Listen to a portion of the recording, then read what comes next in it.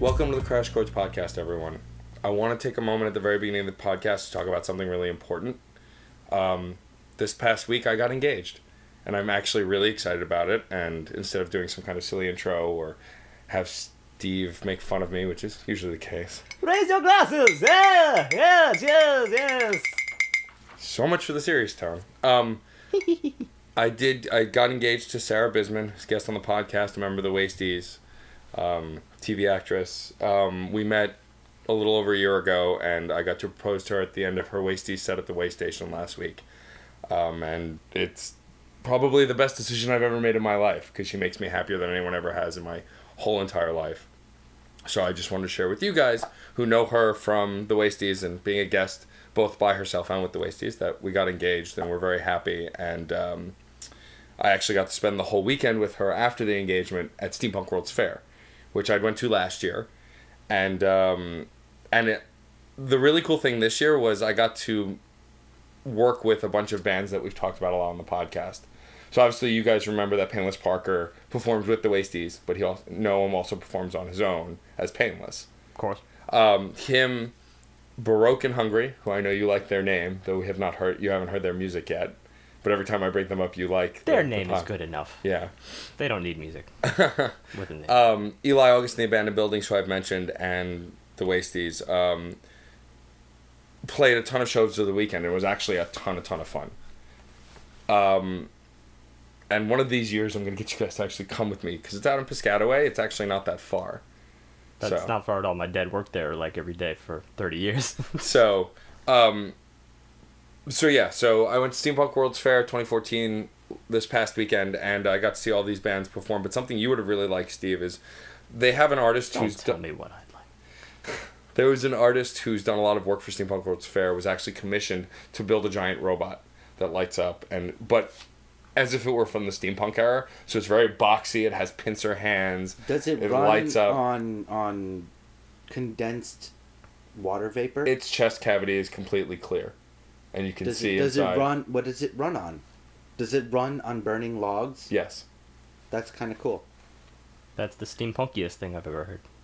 It doesn't run on actual firewood. It's plugged in, I think, but it doesn't Then move. it's not steam powered. It's a statue. You're ruining it. Just walk. That should be for the Cyberpunks World Fair. Walk off stage. And speaking of Steampunk World's Fair, I did meet a lot of people who were interested in the podcast. So if this is your first episode listening, welcome, new fans.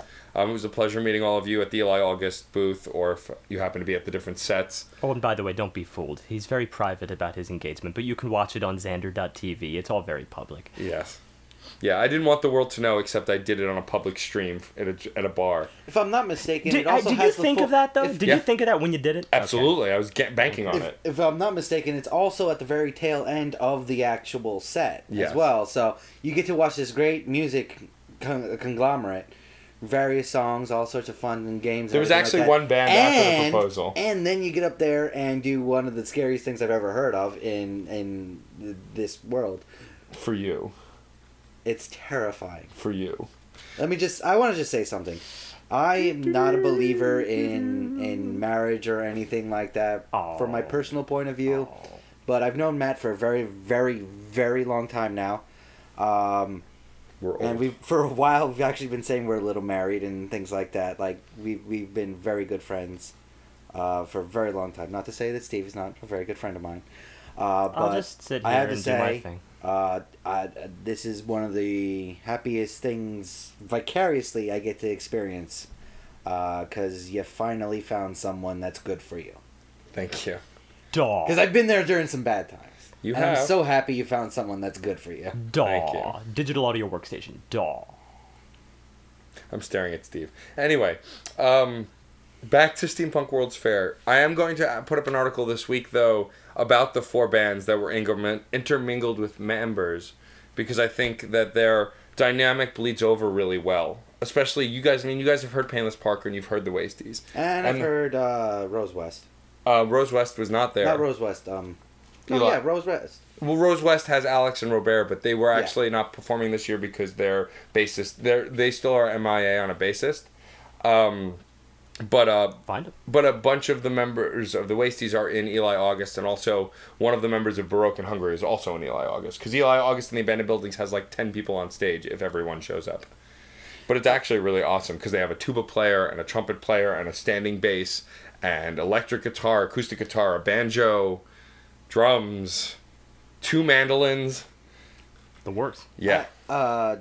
Question, because I can't remember the name. Who was the artist that St. Vincent used to work with, that everybody you are in love with used to work with? David Byrne from the Talking Heads. Now, they don't have... Oh, no, I'm sorry. Actually, well, he worked with... I think the person you're talking about is Sufjan Stevens. That's who I called the farmer of artists. The farmer of artists. Many modern artists in their own very unique genres. While they don't have one of those, just a variety of bands and the musical sounds that comes out of the Wasties and everyone they're associated with, because between them there's what, like... That's true, they do like seem to be somewhat of a... like, different bands. They're somewhat of a centerpiece. Someone, yeah. Yeah. And it kind of all comes back to the Wasties, but it's really nice to know that there is a lot of distinction between their individual products, their separate from each other products, and their full conglomerate product. There's a lot of differences, but you still get a lot of the same music. Sour's individual work? No. And it does stand apart from, like... Rose West? Yeah. Painless's stuff stands way apart from what Gnome does in the rest of the band. Right. I mean, it's actually kind of... Oh, wouldn't it be lovely if we can think of the Wasties as that Sufjan Stevens' parent band in, that's in why 5 to 10 years? That's why I'm making that illusion. It's kind of different that way. Well, I mean, I believe that Painless Parker has been performing much longer on his own, as well as the Rose West. I think the Wasties came later because they were all friends. But I'm saying saying it's a centerpiece. Yes, there's a lot of overlap with those bands. Do the members of the Wasties together have the clout, I suppose, to call upon this collective? They're not their collective members, but also their related members, like the Baroque and Hungary and all these others. Well, yeah. I mean, it's mostly Eli August calling on everyone. Eli August. Oh, so he's really the parent. Okay. Well, he's sort of. Sarah doesn't perform with Eli August, but Eli August had a lot of connections, as I understand it, had a lot of connections with the Steampunk World's Fair, and brought along the bands that he was associated with. So a lot of the band, like Robert, Molly, Alex, and Noam, are now all in Eli August and the Abandoned Buildings. Whereas Matt DeBlas of Baroque and Hungary is also in Eli August. And then all the Wasties, are in the band with Sarah. And then Painless performs on his own. So he pulls everyone with him, and we've gotten invited back. I don't know. This is the second year the Wasties have been playing there. I don't know how many years Steampunk World's Fair has been going on. But this is the second year the Wasties have played there. And I've gone to all of their performances last year and this year. And there's a definite growth in the audiences of all of the bands, which was nice to see. And it's just a fun event for music, because there are a lot of other bands, too, that I didn't get to see who were there. There's a band called Frenchie and the Punk, and they kind of do a mix of punk rock and roll, but also kind of a lot of it's geared toward kids, too, and it's a stage show. That sounds like a band that never escaped 1971 or something. Just based on the name alone. But that's before the punk movement, I mean... I know, but then they would have been using the word punk actually just as, like, punk kid back then. So as someone who is a detriment to society. Yeah. As opposed to the musical underground movement. Yeah. I'm a little... Is this a difficult concept? No, but I'm a little offended by it. What? Do you take punk that seriously that you cannot accept the word being used outside of its genre? I used to, not anymore. Alright, fine. No, John gets to be that way. That's it. I'm taking over classical. Classical, we can't use it in terms of like the classical Greeks, the classical Romans. Nope, it is just the genre. That's it. Can we use the word classic outside the framework of classic rock? You have to pay me the rights that you don't own. Well, I'll put in a patent tomorrow. You're not gonna be able to. I'm fairly certain he called it, and that's pretty much good enough nowadays. Candy Crush. That is the modern equivalent of trademarking. No. Yes. King, the company that made Candy Crush, is trying to trademark the word candy. I know. Technically, no one owns that trademark, though. So he can definitely trademark classical. You'd really be surprised the amount of things that can be trademarked. I had no idea. We live in a very kind of selfish society, or possessive. Possessive society. is a better word, I think. Yeah. Wow, I lost my train of thought completely after that diatribe. We were talking about the That French was a punkers. The French and the punk. I like my diatribe. The other bands that were at the Steampunk World's Fair, yes. Yeah. There is a lot of music there. There's a lot of shops and vendors. There's a lot. That's it. You know, it's a fun experience, especially if you're open to new experiences and nerdy experiences. It's a lot of fun to go to Steampunk World's Fair. I've enjoyed it both years that I've gone. That's what I want to tell Steve because I knew he'd appreciate it. Me and Sarah got tintype photos done. Professional tintypes. I don't even know what that means. I'm not surprised by this. But it's handmade. You never heard of a tintype? That's a like an 1850s era photography. Like it when it was actually more. A picture would be more effective when it was superimposed on tin as opposed to film, because film had not really, come out in the modern sense of it. Then I kind of know what that is. Yeah. I'm surprised you don't know what this is, considering that we're all Staten Islanders here, and I'm sure at some point all of us have taken a trip to the Alice Austin house as a field trip. I was probably 8. Who was the famous Staten Island photographer. Yes. I was probably 8 last time I was there, and my memory doesn't go back more than about 3 weeks. We all know why. I'm the equivalent of a goldfish. He gets to one side of the bowl, and then gets back to the other side and goes, "Oh, a side of the bowl I've never been to before." Then swims in a circle. "Oh, a side of the bowl I've never been to before." So every time I look at the end of the bowl, I'm like, "Oh, hi, how are you? How you doing? You're a little bit weird." And then I turn around, swim to the other side. "Oh, hi, how are you? How are you doing? You're a little bit weird." And then I turn around, swim to the other side. "Oh, hi, how are you?" We get it. They gave You're this not goldfish. interrupting me. They gave this goldfish a podcast. But yeah, we got tintype photos done, and they came out really good. Actually, they looked super old fashioned and fun, and it was just a fun experience to do. Because I never had professional tintype photos made. Photos were done by the Devil's Photography was the name of the company. That's really an awesome name too. Yep. Yeah. Well, I think that's enough about Steampunk World's Fair since I I completely lost my train of thought. I think it is. And my engagement. And I'm sure if Sarah's listening, which she usually does, I love you. Thank you for saying yes. Digital audio workstation. Moving on to... Is that how you're going to express Yeah. sweetness from That's now on? how he emotes now. Always. He emotes that way. So this week is my pick, and I decided to do something a little different. The artist known as Neil Cicierega is best well known for... Yeah, I guess that's Best correct. known for. Take a Best known pick, for. really. Yeah, it best, could be either or. Well, known. either. He was part of the group Lemon Demon, who are famously known for the Ultimate Showdown of Ultimate Destiny. Good guys, bad guys, and explosions. He's also behind the Potter Puppet Pals, which is also very well known on YouTube. A lot of music in that as well. He released a sort of solo record called Mouth Sounds.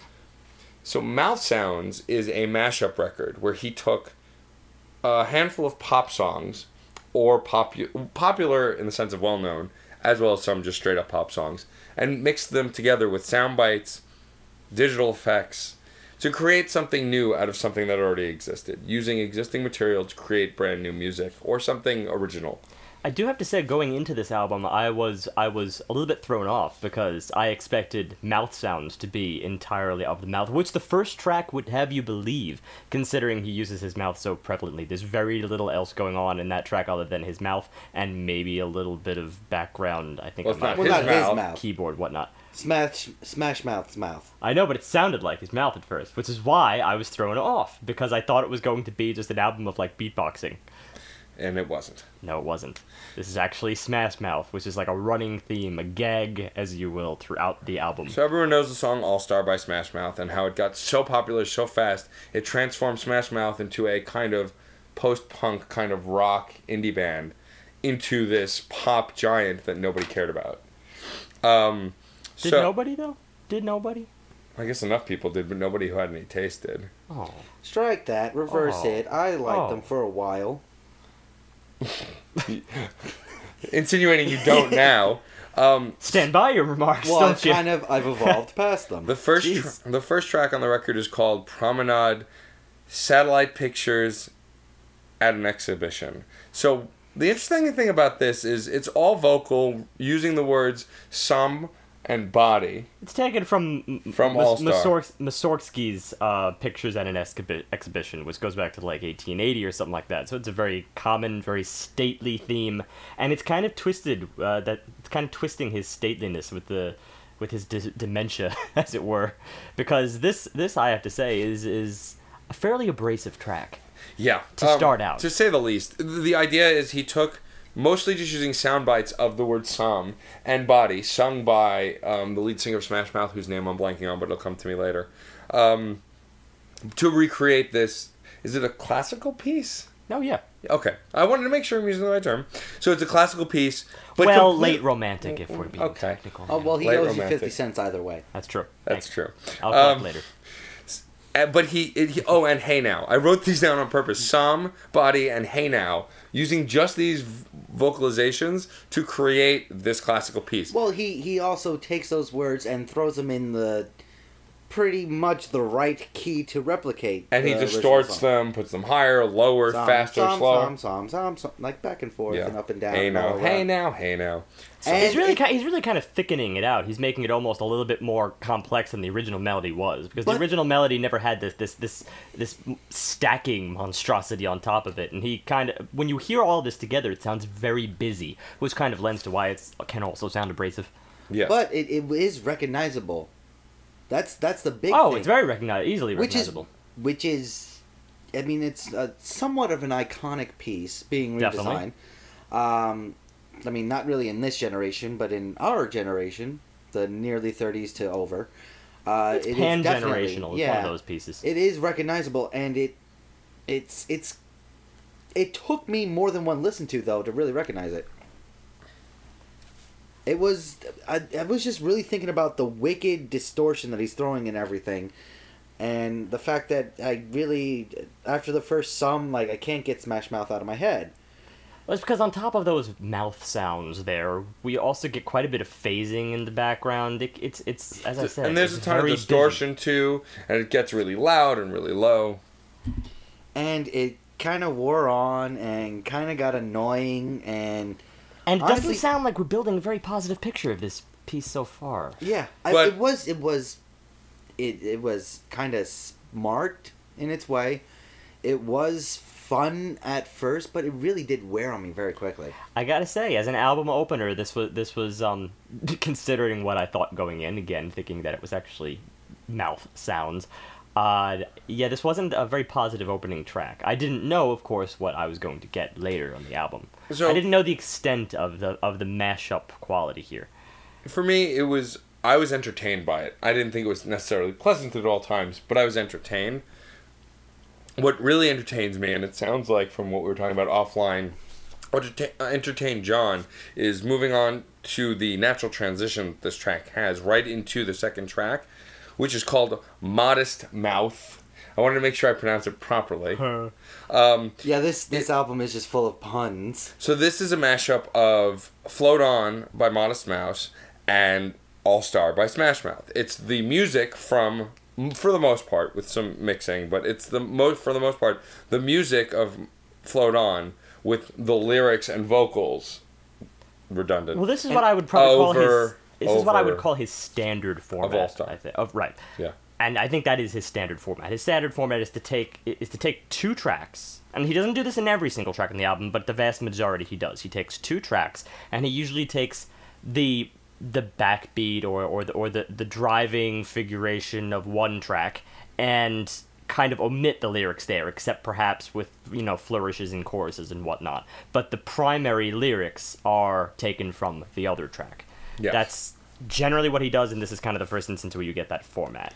It's a carefree, almost predictable mashup technique, but I was at least enjoying this track compared to the previous. I was really enjoying this track. This is one of my favorite, not my favorite, but one of my favorite Modest Mouse tracks. It's one of the most popular Modest Mouse tracks. What amused me the most is, though, so we got a lot of Psalms in the first track. This track starts with Psalm, then Float On kicks in, and then after a few beats, the actual singing starts with "Body Told Me," and then it's the all-star lyrics. And I thought they kind of get the hint. They're like, okay, I see what he's doing here. Yeah, it was very good use of spacing. Spacing. It really was. He's starting to show that he can really manipulate tracks more than just bit by bit, byte by byte.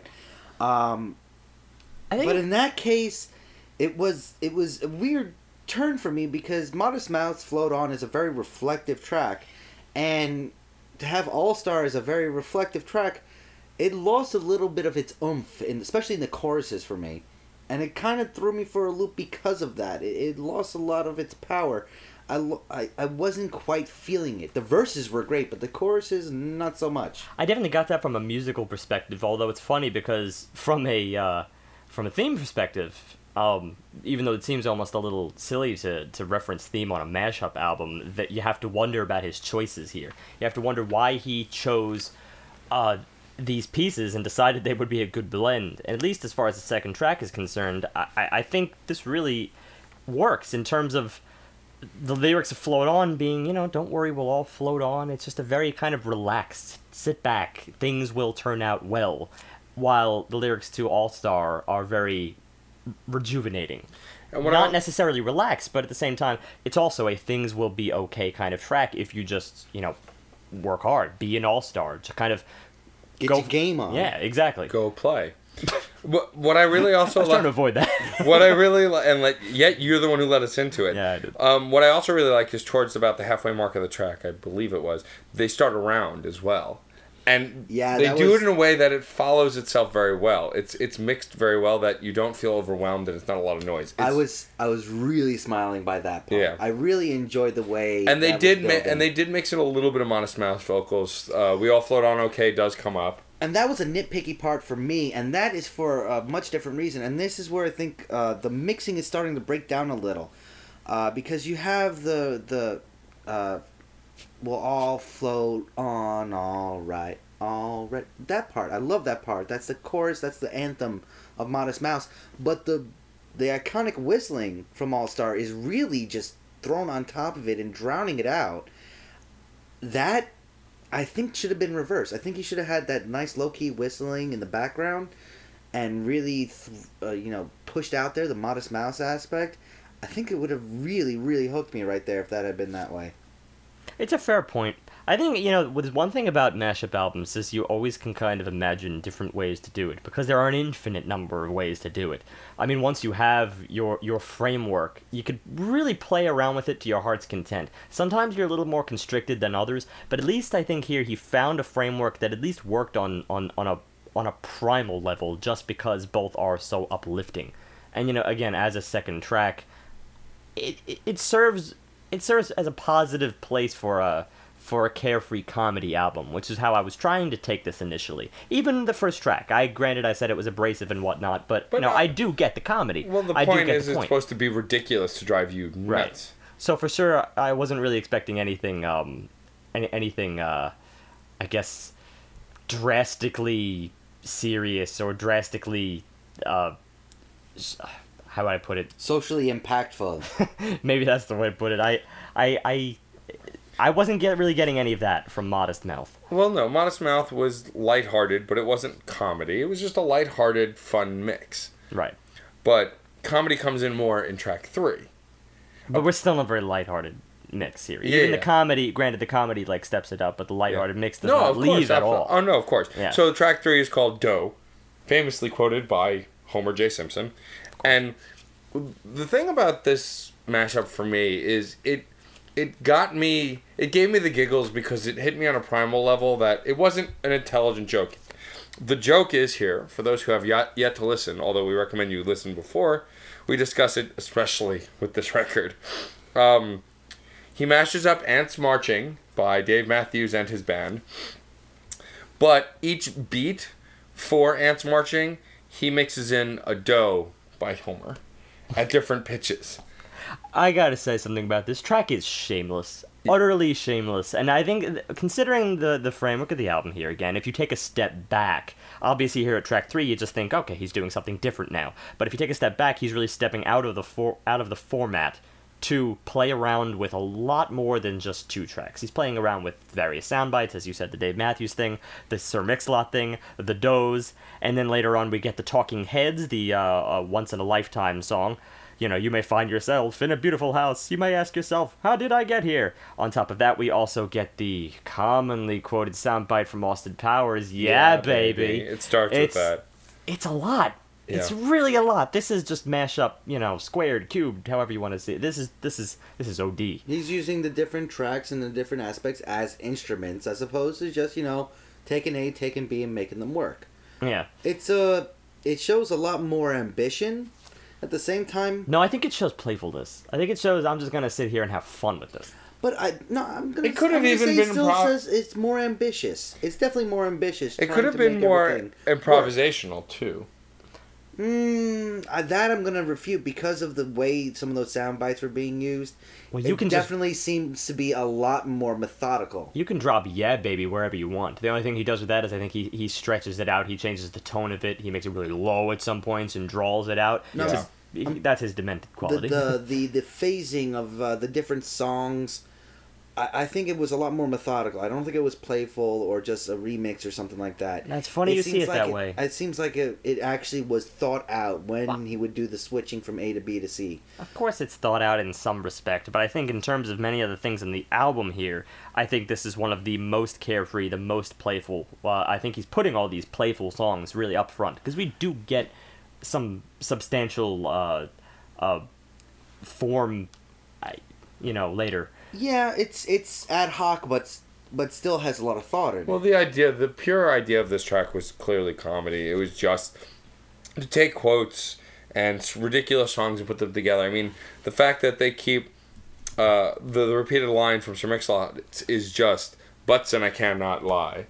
Butts and I cannot lie. Focusing on the very crux of that chorus, not even the whole thing. My point, there's really only one soundbite to work with here. Yeah. So that's why it's got to be ad hoc, because, you can drop them anywhere you want. So that's why I really wasn't seeing the method here, but it's still enjoyable, but it's still very lighthearted, very carefree. It just seems like someone having fun at the computer. I didn't enjoy it. I didn't like this song at all. It's so ironic. You come in first. You're saying that it's methodical, and yet you didn't enjoy its method. I guess I just didn't like the way everything was mashed up together in this instance. I was completely entertained by it. I thought it was funny. This is the point in the album, though, where I was still in a phase where I was like, okay, it's a mashup for the sake of mashup. I was still looking for some other things. An interesting twist on 2 well-chosen songs that really found their marriage together. And again, I reiterate, we're going to get this later. I just wasn't having it quite here. It was hard for me to enjoy this on a purely carefree level. Because I could always just go to the separate tracks. You were that was a personal taste thing. I think you were being a little overly analytical and you wanted more. Whereas me, I was it's Homer, and that's all I needed for this at that moment. Yeah, see, when it comes for a comedy album, even going back with our discussion on The Lonely Island, there's always... The poignant is what I'm looking for. I'm not trying to be analytical here, but some kind of punchline. I know, but I'm also basing on previous experience with both the Potter Puppet Pals and Ultimate Charm, The Ultimate Destiny. All of their... that was one track and one short. That's a good... That's not true. He had dozens of shorts. Oh, there were dozens of shorts. And he had 3 albums under Lemon Demon. But... Well, granted, Lemon Demon, but at least in the Potter Puppet Pals, those are separate individual shorts. You can take one, individually and say, okay, that was a nice, silly experience. I suppose you could look at this the same way. I just, again, I was at that phase where I wanted something a little bit more. You wanted more. Yeah. You were left wanting. Yes. I was wanted. Well, let's see what you want. Anyone want some wonton? No. Uh-huh. No. I want vivid memories that turn to fantasies. Wow. Now that's wanting more. That's so vivid memories turn to fantasies is actually a quote from Men in Black, the song by Will Smith. And this next mashup, was a complete mashup and remix of Men in Black. Not even using the entire song, but just moments in it and parts of it. This is where it starts to get interesting. Yes, it starts. Yeah, it starts. It's got a lot more going for it, and It turned that Will Smith song that was, after the credits and everything like that, into like a real dance song, a real club song. But I could not recognize it from Men in Black. Like, I feel like it lost the core of the original song. I disagree. I could hear the backbeat. That was ingrained in my rhythm. memory. I remember that every Me piece too. of that movie from 1999. I still have the VHS, which featured his music video at the very end. Right before that really, really awesome sequence where everything zooms out and the whole entire universe is just a marble that's being played with by aliens. Yeah. Love that. Anyway, it really went hand in hand with that, which is why it's ingrained in my memory. So yes, all I need is a few quotes from the song, obviously sung by Will Smith, and I'm placed immediately right back there. So there was no problems I'm right with me there in with terms Steve of also. connection. I recognized Men in Black.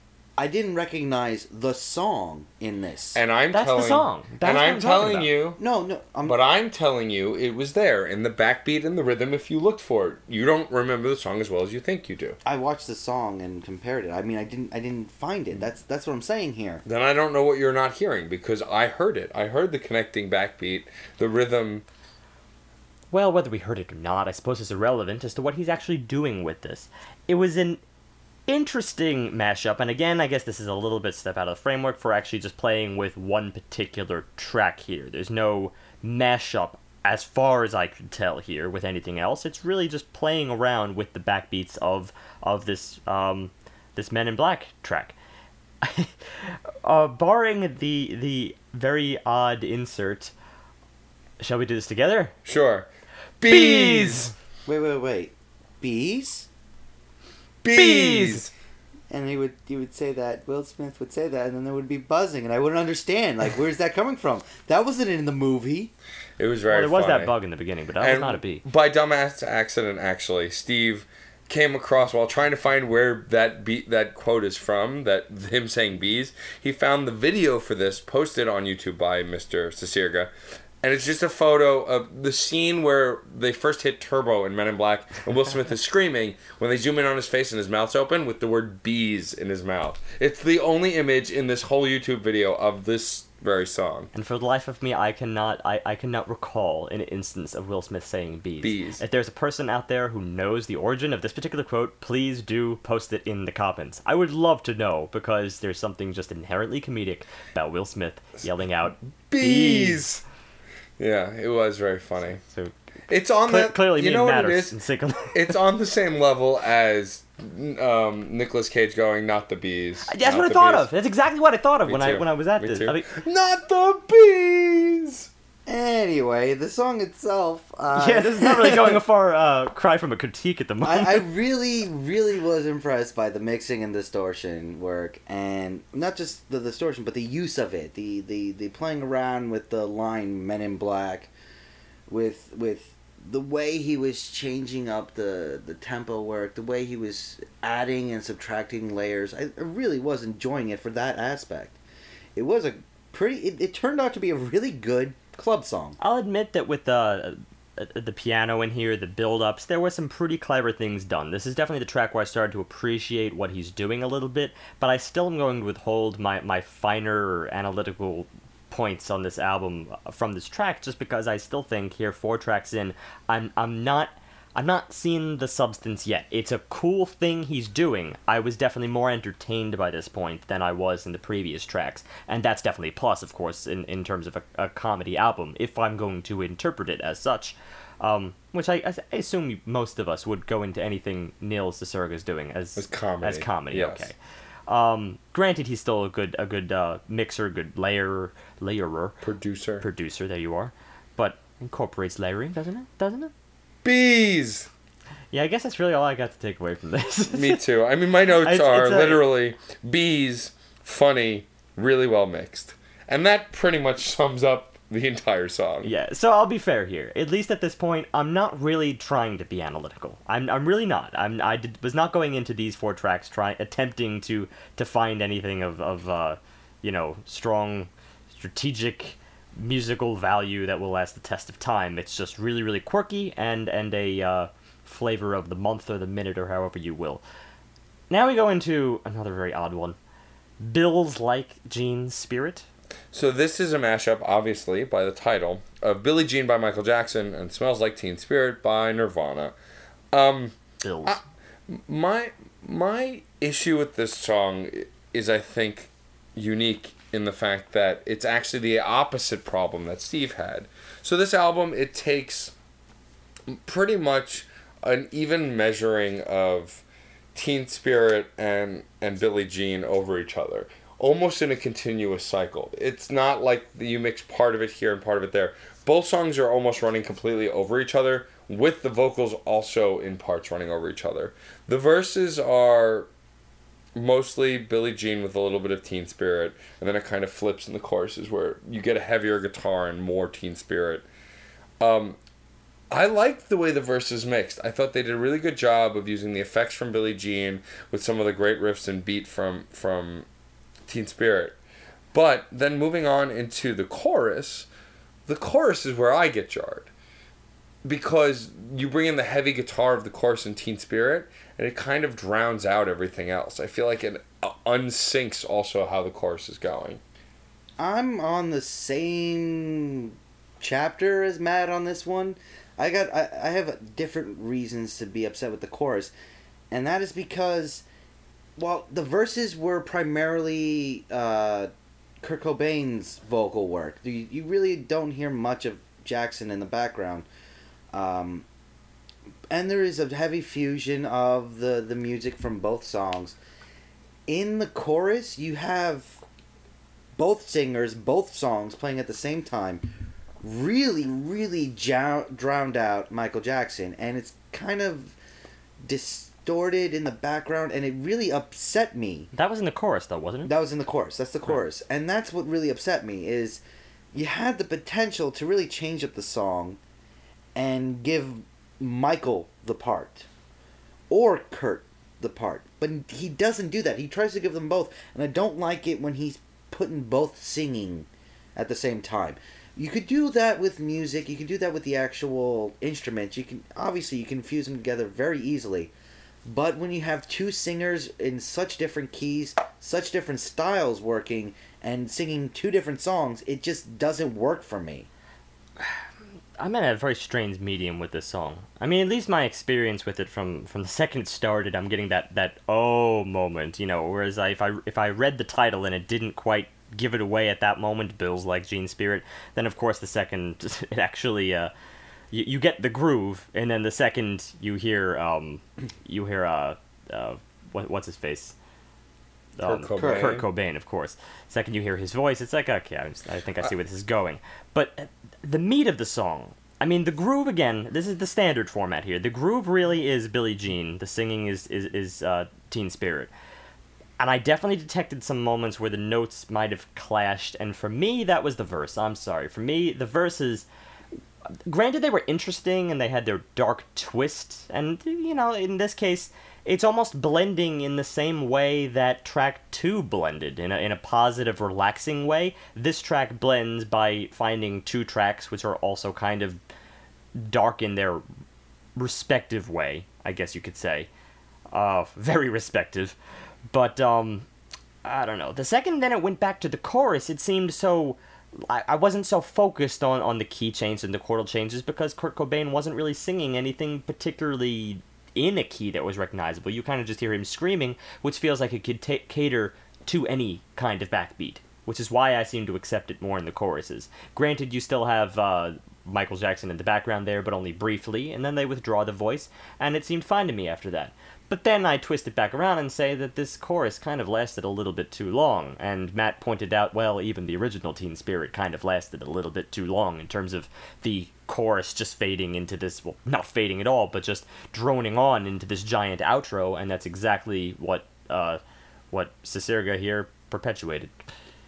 And just another thing, and this is really selfish and personal, I've always found that Smells Like Teen Spirit remixes and mashups, of which there are a lot of, work best when they keep the music and drop Kurt. It just seems to work best. Oh. One of my favorites is Smells Like Rickrolled, which is just I love that mashup. I love that, and I've heard a lot of others, even Weird Al did his own version of it where he just took it smells like Nirvana and makes fun of how you can't understand anything Nirvana's saying. And it's great because of that. It Smells Like Teen Spirit has a great iconic grunge sound to it. But Nirvana just wasn't very good lyricists. Well, I mean, I'd be the first to say that I thought Nirvana was completely overrated, and I'm still not really a huge fan of theirs. I like some of their stuff, but I'm with you. I'm bigger on Foo Fighters, and I enjoy. I enjoy Dave Grohl as a jack of all trades, kind of plays every instrument, can do anything. Speaking of Dave Grohl, minor aside, apparently he might be getting his own TV show after the documentary he did about Sound City, where he produces music and helps bands produce music. That would be interesting. Yeah. That would be unprecedented. That would be different. But yeah, I don't know. Overall, this track, I just didn't feel...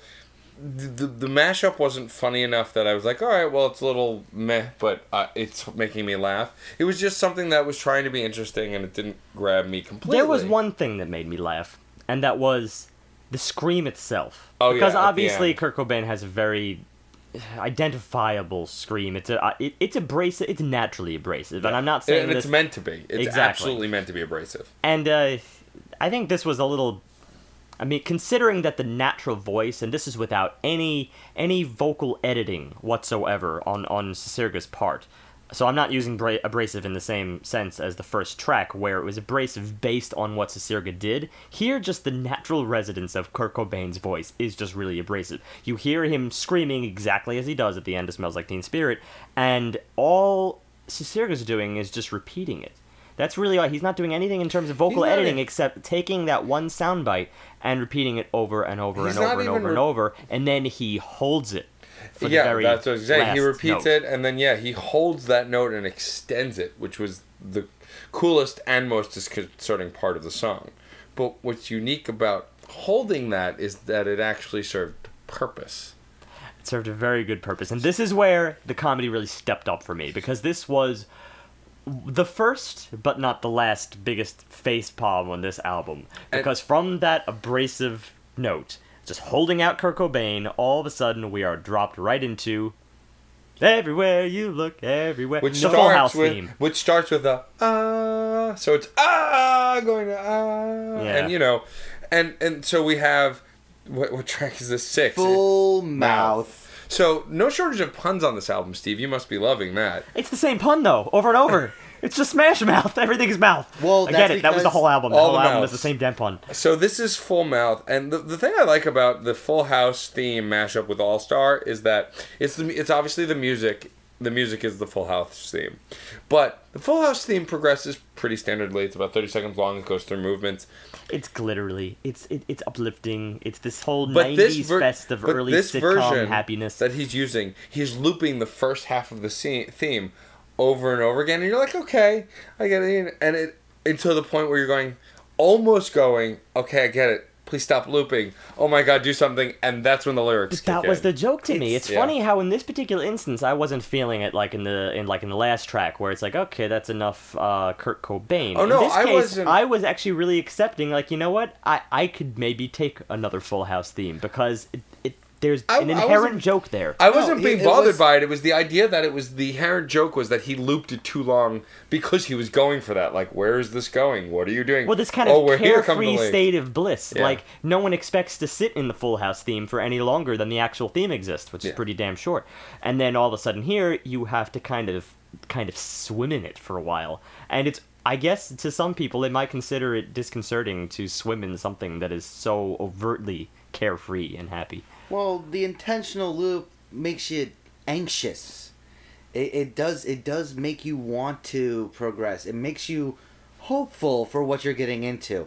Well, this is what he's coming back around. I mean, one of my favorite folk singers or folk storytellers, Arlo Guthrie, at one point in his song Alice's Restaurant, he's telling the story and he's at the very end he's like, all right, everybody, come sing along with me.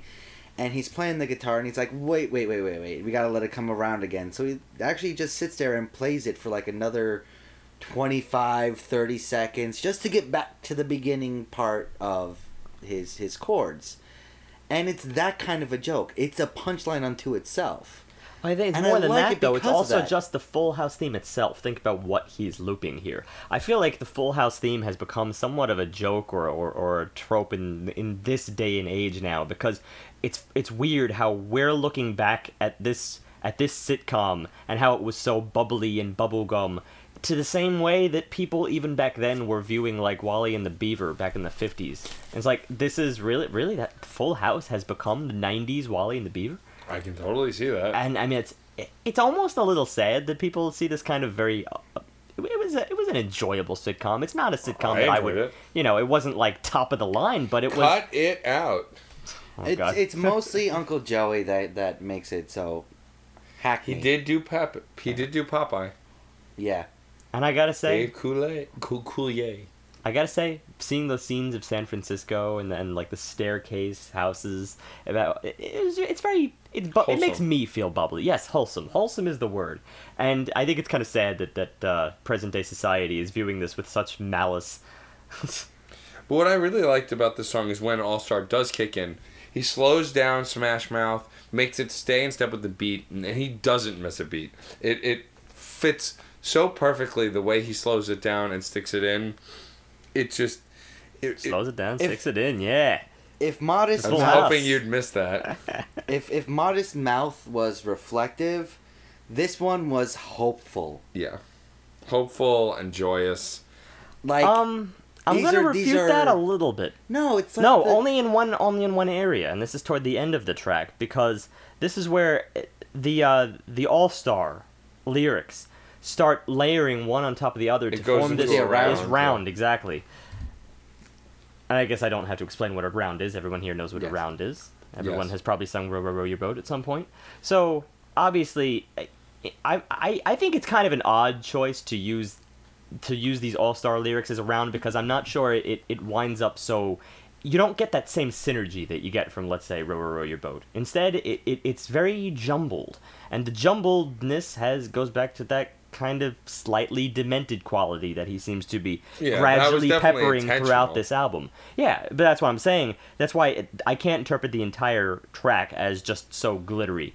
It seems like there's a smidgen of irony in here. He's using the backdrop, the very carefree backdrop of the Full House theme to kind of create this awkwardness. I think that actually is perfect for it, though. Just from the point of view of Bob Saget's character. Oh, sure. I mean, he was the bumbling, smart but altruistic, kind of out there dad, and it speaks to his character itself. Wait, are you trying to tell me that someone from the internet who's made a career on trolling people is trying to troll us in this album? Yeah, he's kind of doing that right here. I think it just comes down to the fact that... I mean, again, I hate to bring in this word because it doesn't seem like it has any place on an album like this, but theme-wise, it's very interesting to use the Full House theme as this sort of staple of sensibility and wholesomeness while you're bounced against these other ideas. And in this case, you have the lyrics from All-Star, which are very much like, you can make it, you can make it, you can make it, but it implies there's going to be kind of a rough road. And then you pit that against the Full House theme, which is gradually falling into this demented loop, and it seems to commutatively imply that the road is not always so easy. So it's deep. You know what? I really don't think I'm reaching at this point. I really don't. And this is going to be supported by the time I get to this next track here. But you just made a really nice, deep metaphor thing. Yeah, it did. Yeah, I did that. So you said, in other words, your kind of problems that you seem to be having with this track are that it's just too deep? No, I'm not. This is not a problem at all. Oh, it's not a problem. Not a problem. From my point of view, you were phrasing it as a problem. No, I was phrasing it as a problem because I was disagreeing with you. Because you seem to see it as a little more glittery than I saw it. No. I definitely see what you're talking about. I don't know if I would actually go as far as you, and this is me saying that. Yes, this is you saying that. But I could definitely see where you're coming from here. But I think you're going to be a little more behind me as I go into this next track here. Track 7, Alanis. Alanis. Sorry. Alanis Morissette. Sorry. Alanis Morissette, of course. But it's Alanis. I say Alanis. I'm a little conflicted on this track. Or at least I started out conflicted on this track. I don't think I'm conflicted anymore. I think I know exactly what I'm going to say here. First of all, there's no giveaways this time. We don't get the pun within the title. We just get Alanis. So we really don't know what the mashup is going to be. In other words, he doesn't give away the joke before the joke comes. So we start by simply hearing her voice. The track here begins with the bridge of her big single, You Oughta Know.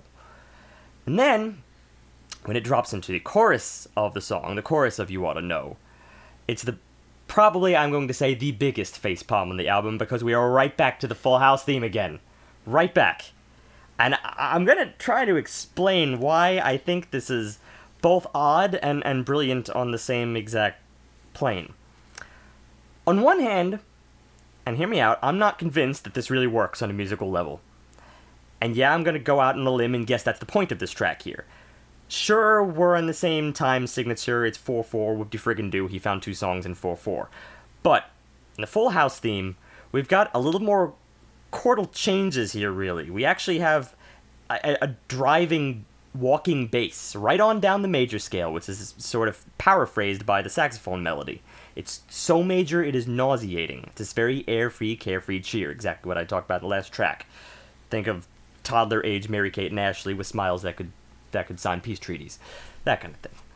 And then we get Alanis, and her choruses are really more... I mean, granted, they are in major, but they're slower. They're more decisive chordal pivots in the real track itself. And her melody actually accents those chords really, really closely. So even though these chords have been removed from this mashup, you're left with this powerful melody that everybody knows standing naked and displaced in this kind of shell.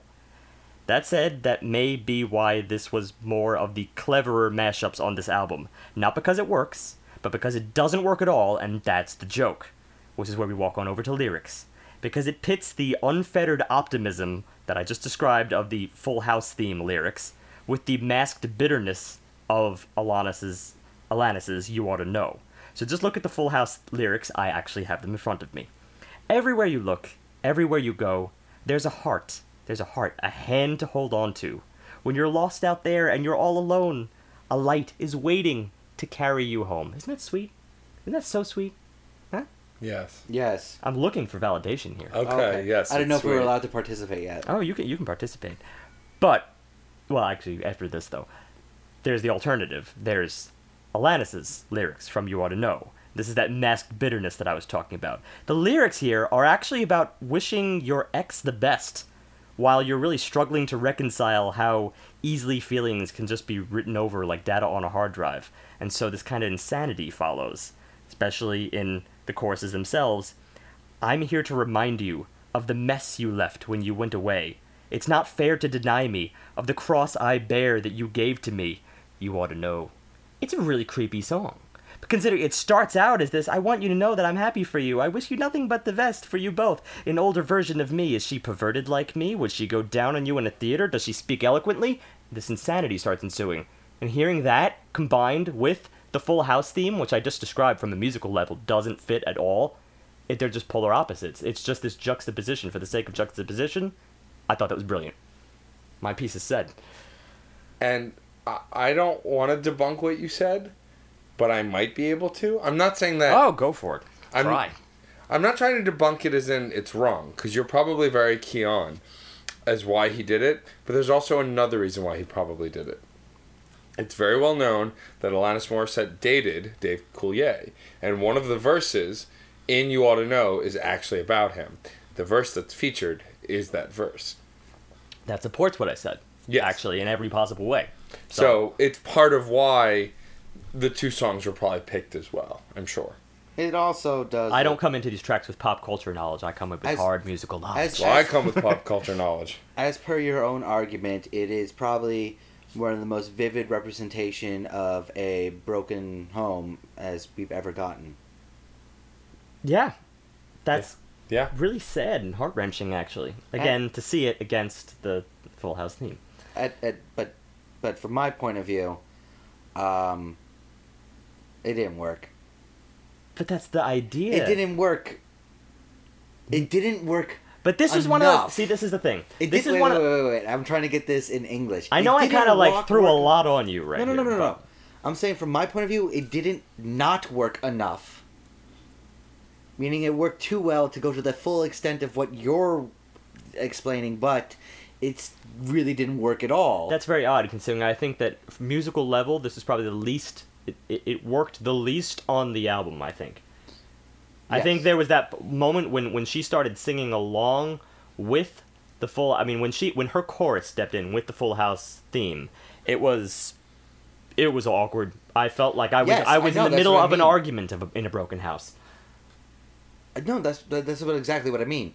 It really didn't work at all, putting them together. That's why it Yet works. I don't feel like it went far enough to really get into the depth of the nitty and gritty of what we're talking about. This is meta enough to work. It's the most meta thing on the album, because that's how I would describe every other track. Oh my god, he's making so many of my arguments today. Yeah. Well, he's right. He's wrong. Really, now you're making my argument. You didn't think... You just didn't think about this song hard enough. That's it. But I don't think there's as much to think about with the other tracks on this album. Here's the whole thing. I was face palming at this point because it was Full House's theme again, and I was like, oh, "Come on." Fair enough. Come on. But I mean, I had to think of, the real reason why I started thinking about this song a little more in depth than perhaps many of the tracks in this album is because of the reason for repeating the Full House theme. The only other case of repetition that we get here is the All-Star theme, which is, again, the only other running theme in this album, that, just work hard and you'll make it and you'll make it. It's a very uplifting track in its own right, and it keeps popping up in all these other tracks, but this kind of had a little message in and of itself. Why would you put two tracks back-to-back with the Full House theme? Well, it's part of the joke as well. The idea that you escaped it from the first one, it's done repeating, you're like, yes, okay, what's next? Again? It's the same trolling theme that's been irritating John the entire night that Smash Mouth keeps coming back. I'm just proposing that it's more than just trolling at this point. Yes. Not irritating, making me feel exasperated. And part of that begins with the next track, Imagine All-Star People. And the reason for that is, while... don't forget the sign-off, though. We get, as a transition to this track, or maybe more as an interlude for everything, we get the sign-off production company. You're right. I forgot about that. For all the sitcoms. That was cool, and that made me laugh. Because you're sitting there, and it's literally just one sign-off after the other, and you're guessing which one it's from which show. That's okay. That would have been Fox. That would have been NBC. That would have been WB before it became. Well, they were for CW. Specific sitcoms in many instances. There was definitely the Seinfeld one. There was definitely the Simpsons one there, and I think there was a Nickelodeon production companies. Right, exactly. Right, but the Fox one was there as well. The generic Fox. The 20th Century Fox, exactly. And again, I just think that was nice as a conclusion to. You're already having a sitcom theme there to begin with, so you conclude these episodes, kind of just like wrap up all your sitcoms really quick. The story is over. I'm pretty sure they also included the More You Know theme too. I'm not 100% sure on it. Yeah, I don't know. I can't verify when that. I cannot confirm nor deny that. I had a teacher in high school who said it to me every freaking day. We also had a president who said that. That was actually kind of pointed in its own way. If you really want to get into the depth and start from Steve's argument, which has, like I said, some credence. I think you do. It kind of just explains the whole live sitcoms themselves. Yeah. Yeah. That's totally. I'm not gonna go any further than that. I've said my piece. I'm done. Obviously, you've said your piece. Yeah. So back to track 8. Imagine All-Star People. This is Imagine by John Lennon. The music mashed with a slowed down, slightly deeper version of All Star. Not even lyrics. Oh boy, I'm sorry, but in this particular case, we are right back to track 1 because it's almost the same exact vocal effect that he used in track 1 here to create the promenade. Slow distortion. Exactly, but of course this time it's not. Yeah, that was all slow distortion. This is just the vocal track. The background, Imagine, is almost very spot on as it was with John Lennon's original Imagine. But again, we get those few bars where it's just Imagine and we don't know what's coming, and then he gets to drop the joke. The joke is, of course, we hear All Star again, which is part of the joke, and then the second is how he's singing it, which is, I mean, again, this is one of those clashing moments, and I don't have as much of a reason behind this as I did, let's say, in the last track, as opposed to simply just to provide a little bit of vocal dynamics. I don't know. I have a reason. And that is because, and people will hate me for something like this, the music of Imagine is really simplistic and not worth much in the grand scheme without the actual lyrics of it. Oh yeah, it's a very just airy kind of ephemeral track. It's not. Well, it's extremely repetitive. It's forgetting the fact that it's for the most part just one instrument. The piano, one of the most versatile instruments in creation, is really being underutilized in the song itself. Granted. It's all about the poetry that Lennon is spinning here. To have a slow, kind of dumb version sounding of All Star playing on it, it's not adding anything to. It's not. I got a very one. light, airy. I got soundtrack. one, and I'm ripping this out of my ass. But I'm really gonna stand by this one though. I think it's as simple as imagining a better world, which is what John Lennon wanted to do, and then imagining a better you, which is what Smash Mouth was trying to do in All Star, and both of which are kind of highfalutin dreams that are kind of a joke in their own right, because nothing is really talking about actual facts here. It's just these outlandish ideas. Hey, imagine this, imagine that. Well, none of that really does anything about the matter, which is why I think the joke steps in, just kind of make it a whole derp. But And that's basically the whole song. That's how he sings it. But yeah, that's the presentation Derp-a-derp-a-doo. doesn't really promote that. Somebody that kind of low. That is that's a derp if I've ever Yes. seen one. Granted, but it actually belies your idea of the combination of the two imagines, because it loses that actual pointed statement That's by making it derpy, and it does no. No, but I'm actually saying that is the joke. He's deep. It's no longer pointed. That is exactly what he's trying to do. He's trying to diminish the pointed quality, because really, when you think about it, Not just John Lennon was not saying anything pointed. It was a nice dream, but it's not really grounded in reality. It's not grounded in facts. It's just imagine that the world will be a nice, it's happy, about peaceful hope. place, and that's it. But in this case, he's killing hope. You're both right. So what this song is doing is it's taking a song that's, let's be honest, average musically, and then putting average lyrics over it, giving us this realization that it's actually quite an average song. However, in its imagery with these lyrics over that music, it is conveying this idea of a higher hope, combining those two sounds together. No, see, that's where I disagree. I actually think that's the joke. I think he's trying to take away that and make it a highfalutin dream. I think that's a positive thing in the end, because I was never really that big a fan of the original John Lennon Imagine. It's a dream, yeah, it's hopeful, great, but it was kind of a weak... It's beautiful Robert Frost-esque poetry. I would say that insults Robert Frost. No, sweet and full of calories. I mean, that's exactly what it is. Granted, I love the song Imagine, but I love it because it's sweet, I light, love airy. A Road Less Traveled. But the fact that, and I'll say it again, he's killing the idea of hoping. That's what he's saying. Hoping. I see that as a more positive thing than you do. No, but he's saying it's derpy, from your point of view. It's derpy to try to hope for a better world, a better you, a better whatever. I don't like that. I do, because it's... I kind of think that's it's derpy good. to blindly hope. Bingo! For a better world. There's a difference between hoping and doing.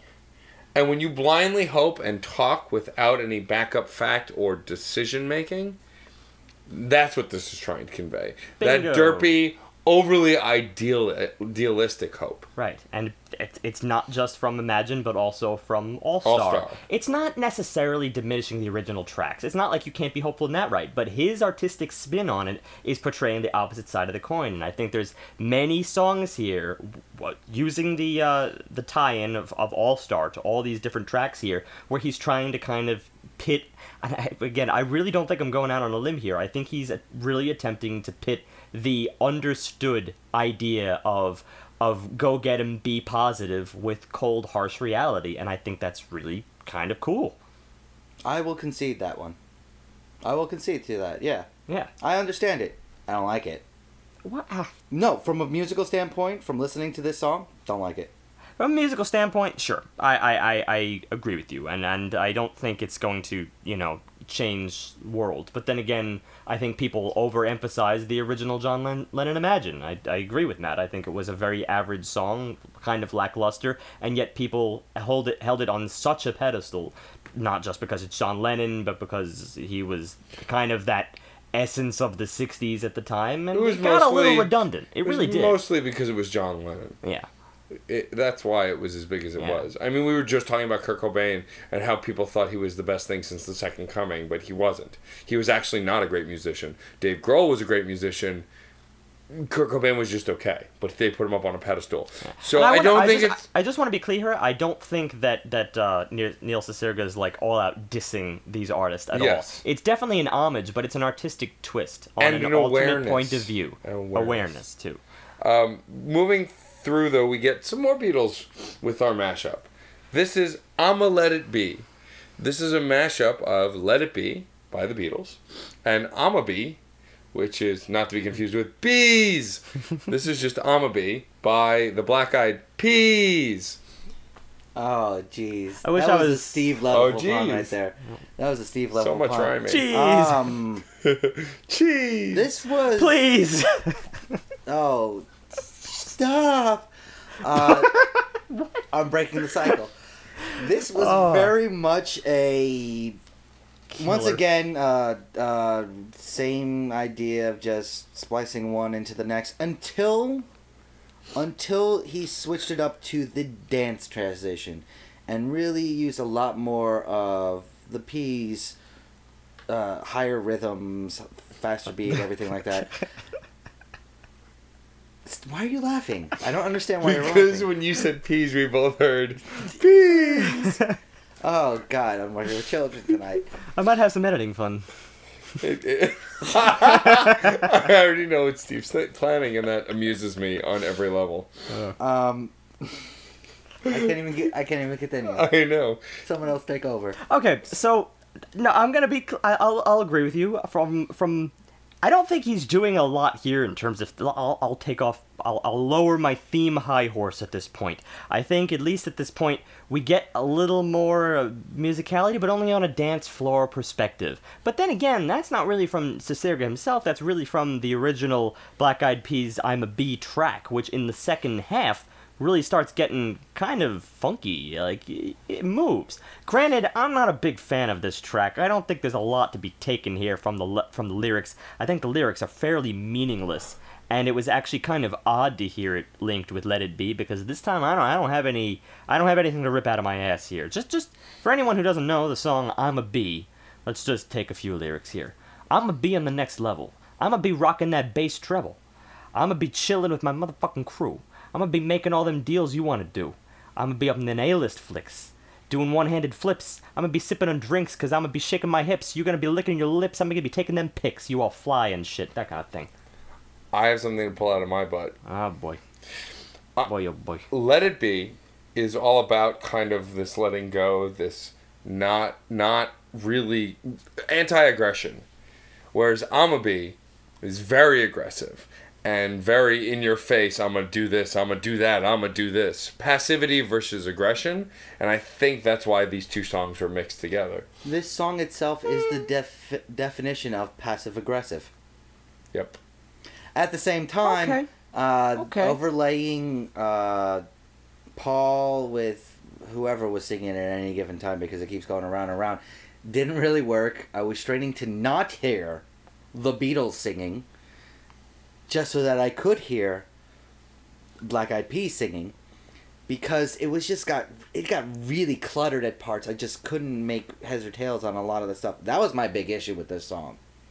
That, and really the first half was kind of meh, because while it was Let It Be almost completely, there wasn't anything really being done to it that was, provocative or innovative. I thought it was just a fluke at first, but we were really on opposite fields in this podcast. You have been all music, and I have been all theme. And you realize this? Yeah. This is kind of the way it's been so And far. yet I guess I really haven't really thought about the music too much at this point because I just know the music so well. I mean, it kind of speaks for itself. I'm a bee is I'm a bee, and let it be is let it be. And together, they are just together. And It's passive not aggressive. very, I didn't want to really... First it's passive, then it's aggressive. That's why I use the term passive aggressive. Don't get me wrong. You I see think, where I'm coming from there, though, right? Yeah, no. The theme-wise, I think that's pretty solid. I am actually starting to agree with it. I want to say that I do want to be a little nearer to the music though at this point, just because the change-ups near the end were getting pretty good.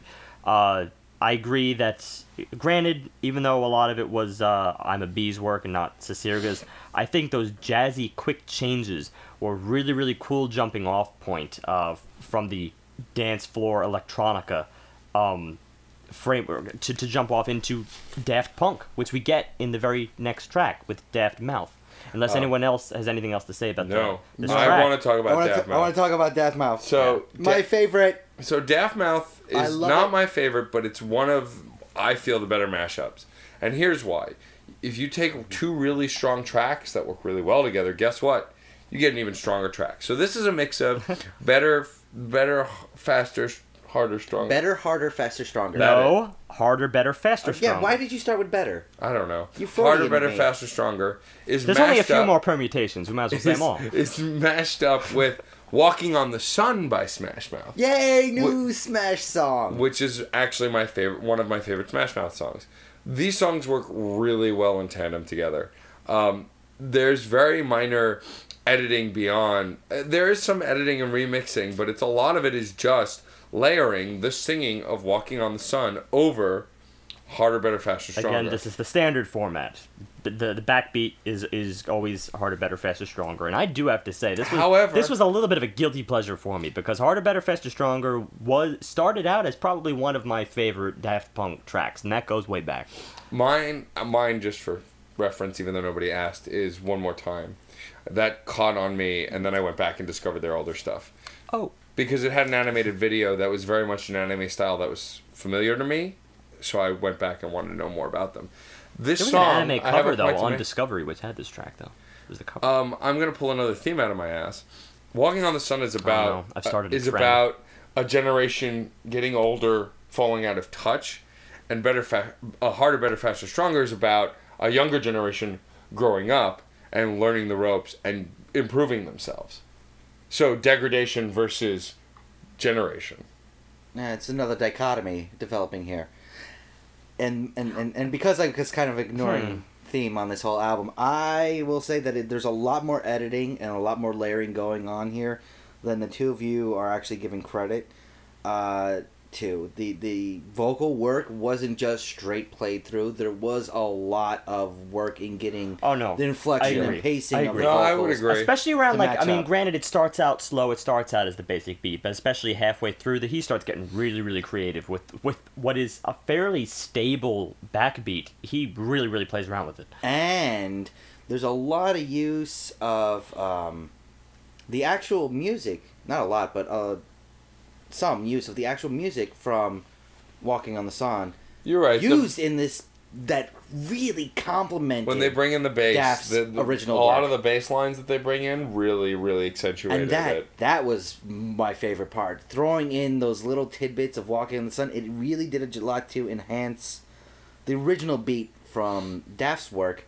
And my favorite part was this song started out strong and actually progressed to something better than its beginning. It got better as the song went along because he got extremely playful and extremely interesting in what he was doing. Well, I do think we've been, especially as I've gone off my theme tangents, I do think we've been neglecting some hard discussion about the quality of mashing music together, of mashing beat work. Again, it does come down to choice in the end, because some tracks offer more flexibility than others, and I think the Daft Punk track here was an excellent choice, because you're not seeing really a lot in terms of the the track itself, it's kind of almost, it's minimal. There's not a lot going on there. It was very powerful at the time, and it's great on a dance floor because that's what Daft Punk always excelled at, is providing fairly minimal backbeats that would be just enough to really get you moving, but not so much that it would be full of clutter or anything. And that kind of provided a really good framework for what they did. And that's ideal for mixing because there's not a lot of chordal changes here. I think it's, again, just the standard 4-chord progression, which, again, you can kind of swap out. You could switch around those 4 chords. You could, retrograde, however you want to spin it.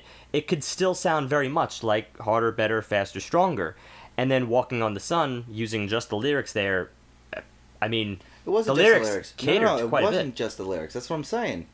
There was a lot of little interspersed work from Walking on the Sun that really did give it an extra little oomph, quite a bit of extra flavor as the song progressed.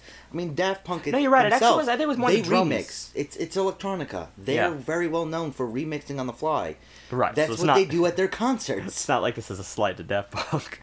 But it's. I mean, the songs themselves. I mean, even Harder, Better, Faster, Stronger has been used a lot by professional artists in making music. Oh yeah. Daft collaborates a lot, so it's not, hard to hear this song being remixed. It comes down to a simple fact. I think they could have spun this any way you want. I'm not diminishing the creativity, but I think there were any number of ways to make this interesting, and, well, he's right on the money. It was interesting. It's impossible not to move to this track. Mostly, I would argue, because of the Daft Punk backbeat, but the Walking on the Sun is not to be sneezed at. I think it was a very appropriate choice. That's all I have to say. This is an appropriate track. It was good, but it was good because... Why are you using that John word? It was good because it was appropriate. Yeah, no, I guess it is a John word. I guess I'm defending it this time for some reason. I don't know. See, and while John said that this track was his favorite track, the next track might be one of my favorite tracks. I'm gonna agree with you there. So this next track is called Like Tears in Chocolate Rain, and it starts with what I'm assuming is a movie quote, though I don't know from which, that starts with a fairly elderly character saying, a dialogue that comes to the end with "like tears in," and then "chocolate rain" starts. That deep voice. Chocolate rain.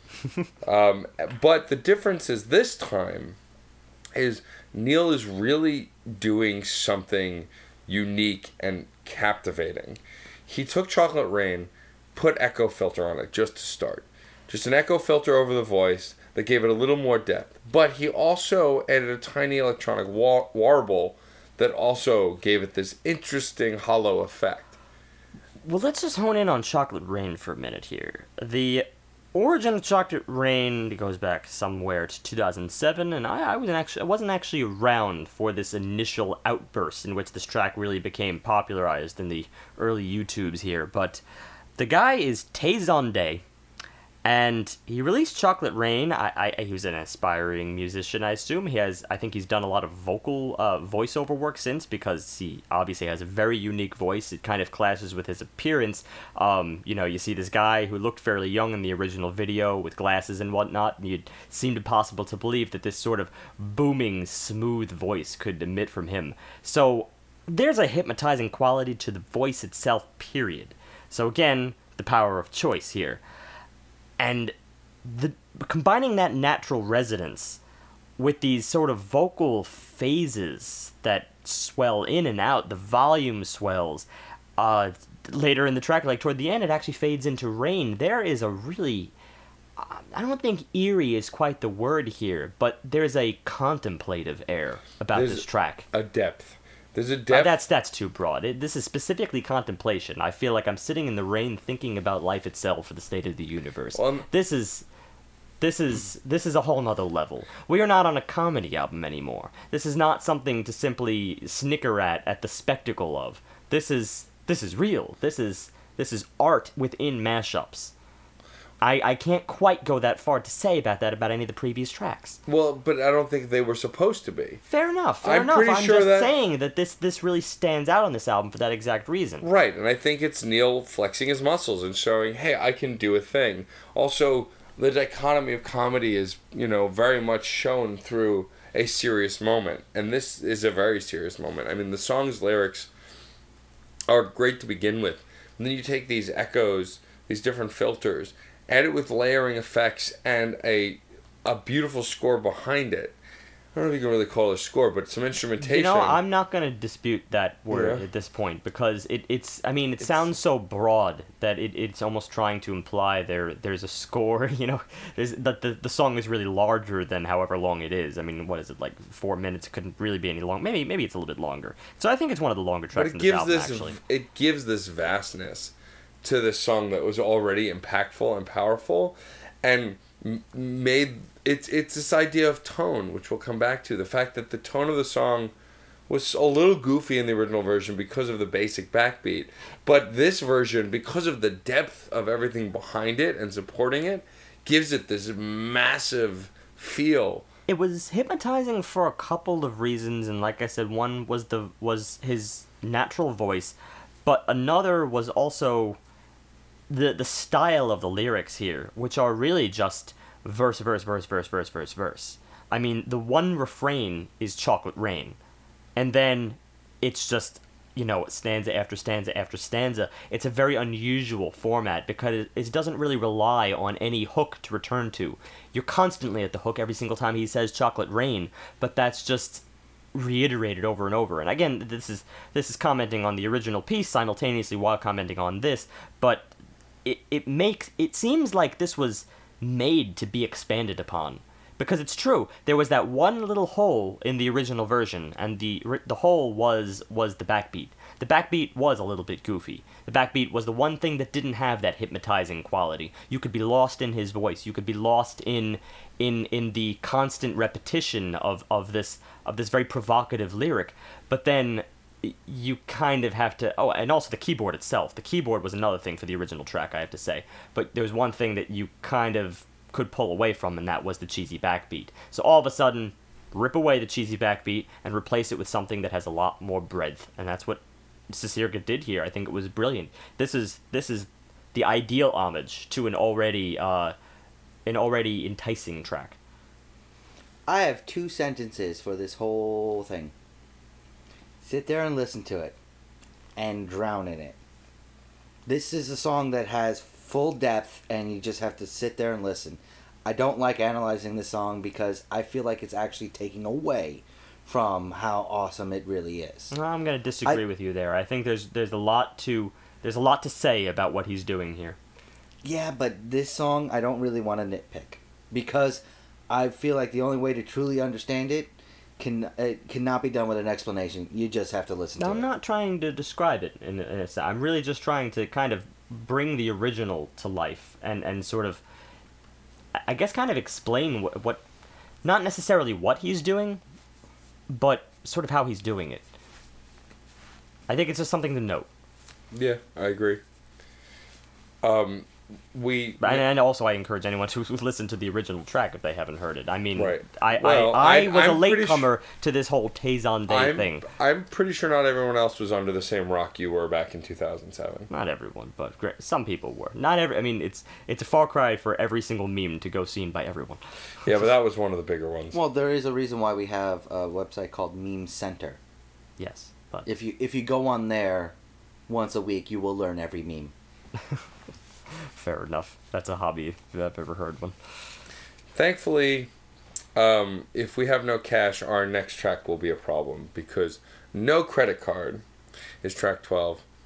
Not my worst transition, but probably not my best either. This is a mashup of just Power of Love. Not mashup, remix. Remix, sorry. Yes, this was, remix mash, a self-mashing, if you will, of Power of Love by Huey Lewis and the News. Best known from the Back to the Future soundtrack. This was an interesting choice for a mashup, or a remix rather, because he only chose select lines and mostly used the instrumentation from the intro and the chorus. and then used a lot of distortion changes. There was a guitar solo at the end that was from the original track, somewhere around the 3-minute mark. This was one of the longer tracks. This one was, I believe, 3 or 4 minutes, maybe even 5. This is something that I think actually gives example of one of his bigger flaws. The same sort of issue I had with Doe, same sort of issue I had with Full Mouth, is that by only sampling such a select part of the song, he's not really acknowledging or utilizing the full potential of the source material. He's hindering himself in this case. It gets very repetitive. It loses so much power from the original and doesn't replace it with anything else that's nearly as enticing for me. It's very lackluster. I mean, I'm split on that. Granted, of course, I love the original track. It was very much popularized with Back to the Future, one of my favorite films. But then again, I'll agree with you on one level, and that, yes, it is lackluster, certainly from the perspective of, I guess, a couple things. I mean, I was impressed by what he was able to do, but yeah, it's not like I'm really reading into this track with the same scrutiny that I read into the previous tracks. This, I want to defend it for only one reason against what you said, and that's the fact that I don't think you should sneeze at honing in on a specific part of a track, because there's been very great things done with specific sound bites. And even though this may not be one of the greatest things done with specific sound bites, it's still interesting. It's an experiment. So when you say using the source material to its fullest potential, I kind of want to argue and say that's a little bit irrelevant, because this was an experiment on a more narrow part of the song, and I accepted that. I mean, I think that it was not anywhere near the best track on the record, but I enjoyed it. I didn't think it was a failed potential. I just thought it was fun, and it's okay. Maybe people laugh at the original, Huey Lewis, maybe because they laugh at the original Huey Lewis, it's hard to laugh at a remix of Huey Lewis. It's almost redundant. They laugh at it. I don't feel like they laugh at that People song. do. No, I don't mean people. I don't think people do. I'm being very general. Not everyone. They generally do. I think this is a really well-recognized love song. Okay. I mean, yeah, it's preachy. I run into a lot of jokes about Huey Lewis in the news. I don't see why there has to be so many, but I don't know. It's what I encounter. Well, I think the reason that there's so many jokes about Huey Lewis in the news is because they were a rock and roll band that were the antithesis of the rock and roll band. They were all clean cut. They were straight edge. They didn't really party, get sick. They didn't smash stuff. AKA, they were the original rock and roll band. Right, but in the time period of the 80s where... Yeah, they should. Oh, but that's funny though, because the 80s, even though the 80s had the opposite edge, like the punk and the death metal was starting to, come to fruition, there was another movement in the 80s simultaneously that was just as much a throwback to the 50s as the 50s were. It was new age, and they were clean cut, and they were straightforward. Granted, this is not I would never call Huey Lewis new age, but still, they fit the bill. They fit the bill in terms of appearance. Yeah. So, no, it's not uncharacteristic for the 80s, I'm arguing. If anything, they were actually a great fusion of new age and rock and roll in the words you just said. Yeah. Yeah. The 80s liked their clean cut simultaneously with their... hair metal. Exactly. Sure. But we did run into another problem with this song. Did we? The super long, way too long ending. It did run a lot longer than it didn't just run long for me. I was starting to mime funny things at Steve by the end of it, because I'm like, just cut it, man. Just speed it up. Just go somewhere with it. Yeah. It did exactly what I just did. It just kept going. Did not enjoy it. Thankfully, the next track was much, much shorter. Really creepy, too. So the next track is an interlude. It's 24 seconds long, or maybe 34 seconds. Bega Interlude. It's called Bega Interlude, and it is quite literally a interlude featuring Mambo No. 5, but stripped down and tinny as if coming through an old radio. And it really sounded like for 30 seconds we were being haunted by Mambo No. 5. And no vocals. It was just the instrumentation of the chorus. But so low. But it's so background. It was scary. Well, it sounded like something that would have come out of the radios in BioShock. I mean, what year was this track again? 90s. Well, okay. Well, I'm starting to get a theme from the 90s on this It's album. a pop, 90s pop, or maybe too early 2000s, but it was definitely pop. I see no reason why we should be haunted by it, but it's an interesting idea. I definitely have to say John, you pointed out that it sounded like an orchestra warming up, and I thought that was a very descriptive way of putting it. Until you actually turned up the volume and heard what was going on. Yeah, I had to crank this thing up to max. I mean, it sounds like you're recording an orchestra warming up even from a distance. So not only are you getting just pitter-patter of vague bits of melody here and there, but you're standing way off the distance and you're really not in the spotlight. You know what? It was interesting. I think it's supposed to reflect this idea that we're haunted by these old 90s tracks, so that we can't get rid of them. And this idea that also it's mostly that it's really low, and when you turn it up, you hear what it is, but then you're kind of like, oh, is that what it is? That's weird. Why is it so low? Why is it so hollow? It's got this kind of very ghostly essence to it. It's I wouldn't say it's haunting, but it's more of a your neighbor downstairs is playing the radio loud enough that you can hear it's being played, but not quite loud enough to know what's being played. It's unidentifiable. It's the unknown more than that. Well, there's no reason to tack on additional metaphors here. I think you have a good one with the orchestra warming up. It's very vague.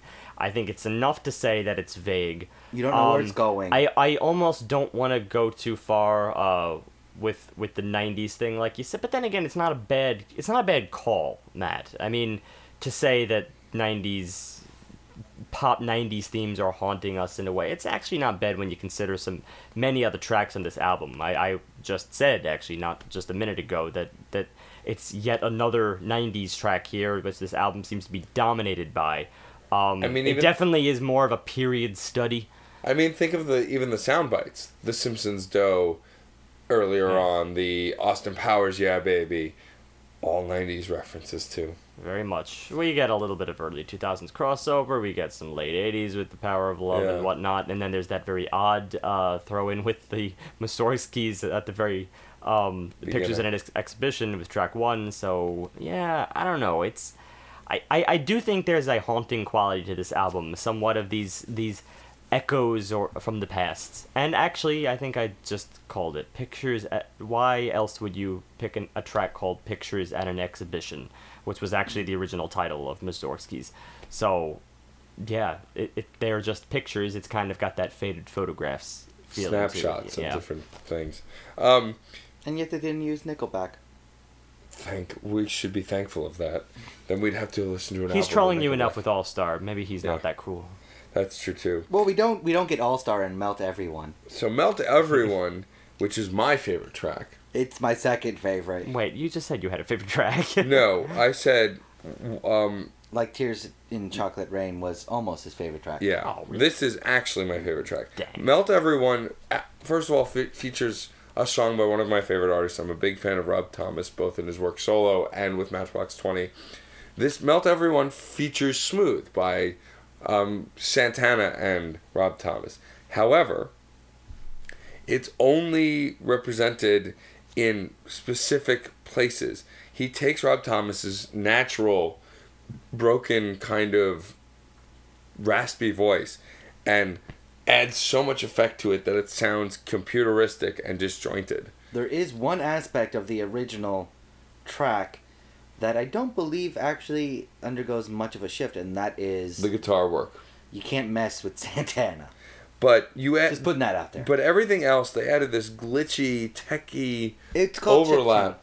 It's essentially chiptune music, but still melodic enough, and with enough other sounds to go with the chiptune, it adds this creepy Castlevania-esque vibe to the song. He took the line "Melt Everyone" from the actual song and did it to the song. I like that idea. Well, see, now you're going right against what you just said, because in many ways that's the same thing. That is honing, that is isolating a piece of a track, right? Which obviously in the last track was 2 tracks ago was No Credit Card, just one no credit card to ride this train from Power of Love. And here it's Melt Everyone, and he plays around with these single tracks. But the difference is but the difference is this is he's taking the whole line, song. He's taking the line Melt Everyone, and not making a track around that line, but applying that idea to the track. But otherwise, it's still the full song. Whereas in No Credit Card, John's gripe was he's only using parts of the song. He's using the tiniest little Does he really use the full song here in Melt Everyone? From beginning to end.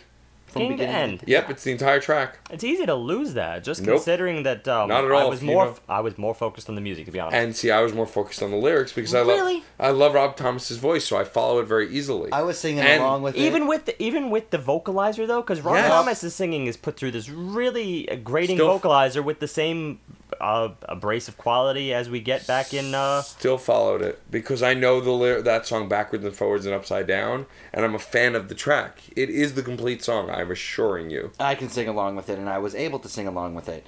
That's the okay, and what fair we got enough. back in, but this was I'm gonna put it out there that this is the same. This is the first instance actually where I was probably more obsessed, I guess, with what Cicierega was doing than what the intricacies of the source material was. So I guess you could say I was less interested in Smooth here, but I was a lot more interested in the 8-bit work that Cicierega was doing. How he was sort of taking the original work and then kind of replacing it with this very no argument there. Yeah. Absolutely not. That's the quintessence. I mean, that's well, yes, the genius but here. It's still all pulled from this base of Smooth. The guitar work, because the guitar work doesn't change. And also, the actual chiptune parallels. Doesn't exactly restate it, but it parallels the original beat work from Smooth. But hands down, the music is the most interesting part of this track. I'm just saying I was able to follow the lyrics. It also speaks to the original title. I mean, just think what is smoother than something that's been completely melted and puddled and everything like that. It levels out, it spreads out, it becomes just one glossy little thing. It also speaks to the theme work that we've seemed to be developing of something in the past. I liken to the way the vocals were being played as melted tape deck.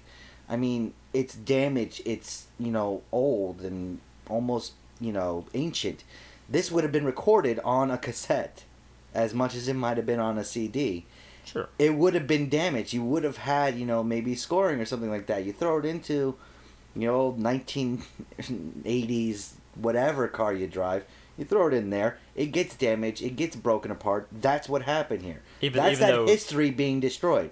Even though it's set in a framework that's very much a much more modern, chiptune styled electronica idea. I was just going to say that also originated back in the 80s. I'm going on my little tirade. Don't interrupt. Also originated back in the 80s. It is kind of the personification of this theme work you're talking about here.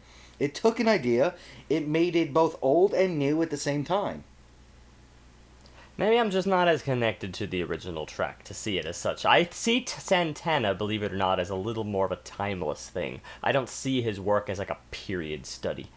Well, no, I'm not saying that Santana. I'm saying the way he treated this track speaks exactly to the theme work of what you guys were developing and what I am on board on. It's both old and new at the same time. It's undergone a transformation, but it kind of take an evolutionary step back in style. It is exactly what it is. Forget about the song itself. Doing this to a song, it wouldn't matter what it was at that point, is a very pointed statement.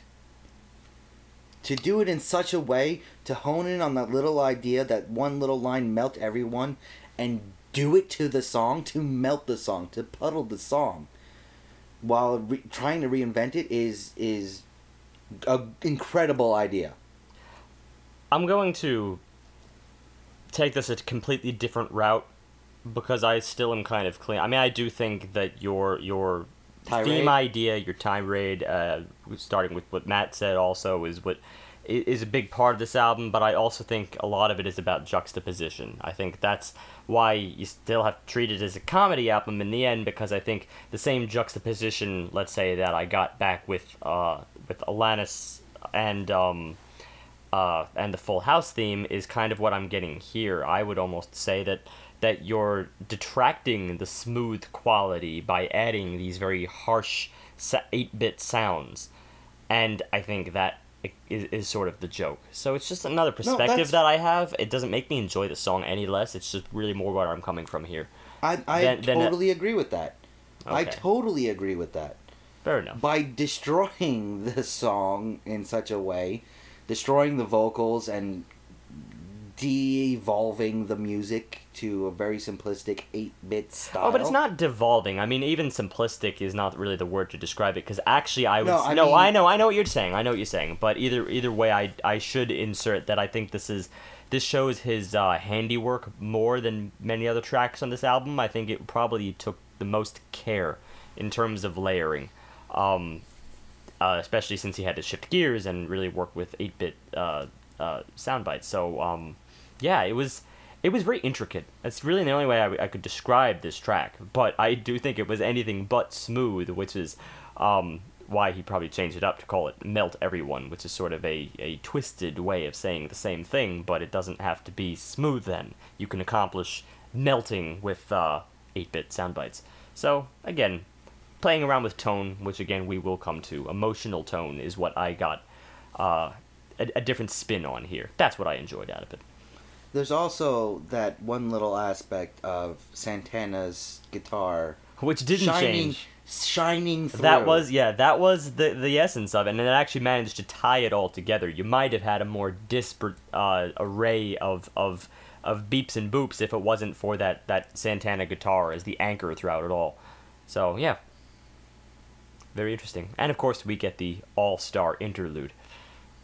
Right. Which becomes a running gag for the rest of this album. Yeah, that's why I knew something was broken. I had nearly forgotten. I knew something was broken in this album. Granted, you're right. Smooth mostly plays beginning to end, but it breaks at a point to introduce All Star, which the lyrics of which we are not lost on at this point. And speaking of All Star not being lost on us, track 15, the sharpest tool, takes another look at All Star. This time, adding a voice filter on his singing and putting it over a very hectic beat work and drum machine to make it sound more like a death metal song. And it does change the tonality and the emotion of the track. Hectic, frantic, manic. Which ick should I go with? Manic. okay. Because it's this false positivity. It's like if Rob Zombie wrote All Star, this is what it would sound like. That's what I said. It is what John said, and he hit the nail on the head. Not just Rob Zombie, it was like a Rob Zombie slasher movie theme work for All Star. And it was mean and disturbing, and like Satan was crawling out of the pit to say things to you. I mean, it was scary.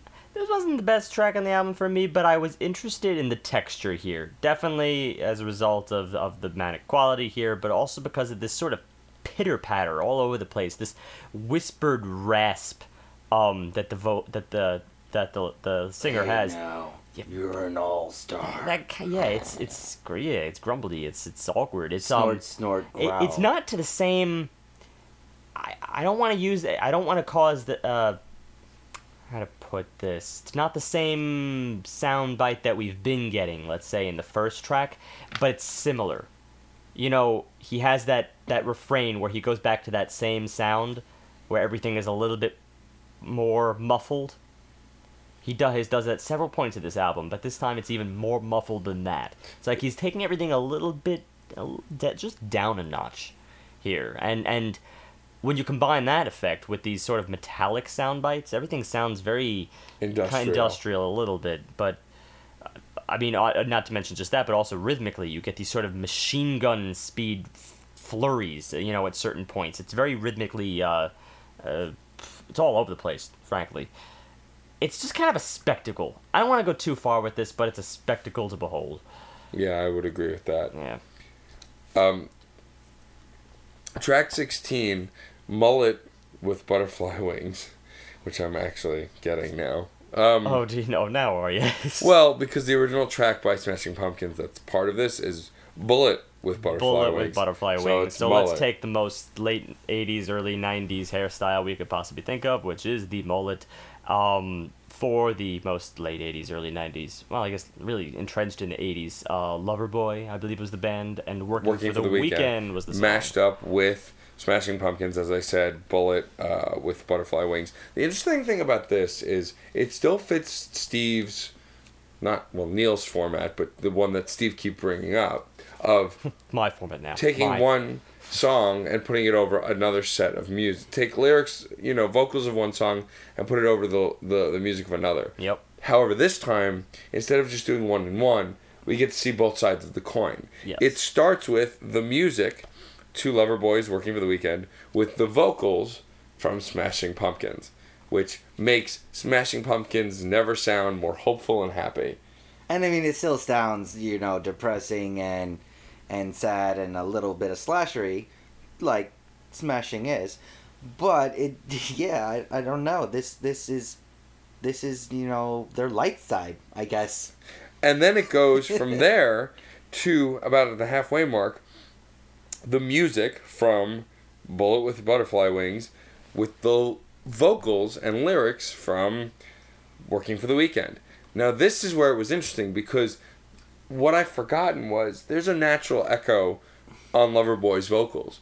But when you put it over a more hollow, darker song, it really makes Loverboy sound creepy. And the lyrics sound really creepy. Not just creepy, but full-fledged hopelessness. Just the lines of you're working for the weekend. I mean, the way it's explained, it's like everything you do in life is just to try to be happy, and there's no choice, you'll never be happy, blah, blah, blah, blah. Oh, that's really sad. I just feel like this is one of the best examples on the album of how when you change the music under the words being said, it can very easily change the meaning of those words. Which is what we try to emphasize in many, many album reviews. Sometimes it doesn't always matter what you're saying. If the music doesn't support it, then it can kind of suffer artistically, and he's kind of just playing around with that concept and showing you both sides of the coin, face value. And it worked very well. And I mean, it's very, very... It wasn't even that they took the straight music from Smashing 2. They took really just the guitar work. Even the drums were out of it for the most part. A lot of the percussion was gone. Yeah. And when you hear lines, when you hear everyone's going off the deep end, everyone needs a second chance. Oh, that's just creep, man. Forlorn. That's like Edgar Allan Poe kind of creep. It's also, I mean, considering this is the penultimate track here on this album, I think using those lyrics right there from Working for the Weekend, I mean, it's uplifting in its own way, in a more honed way, I guess you could say, than All Star really is.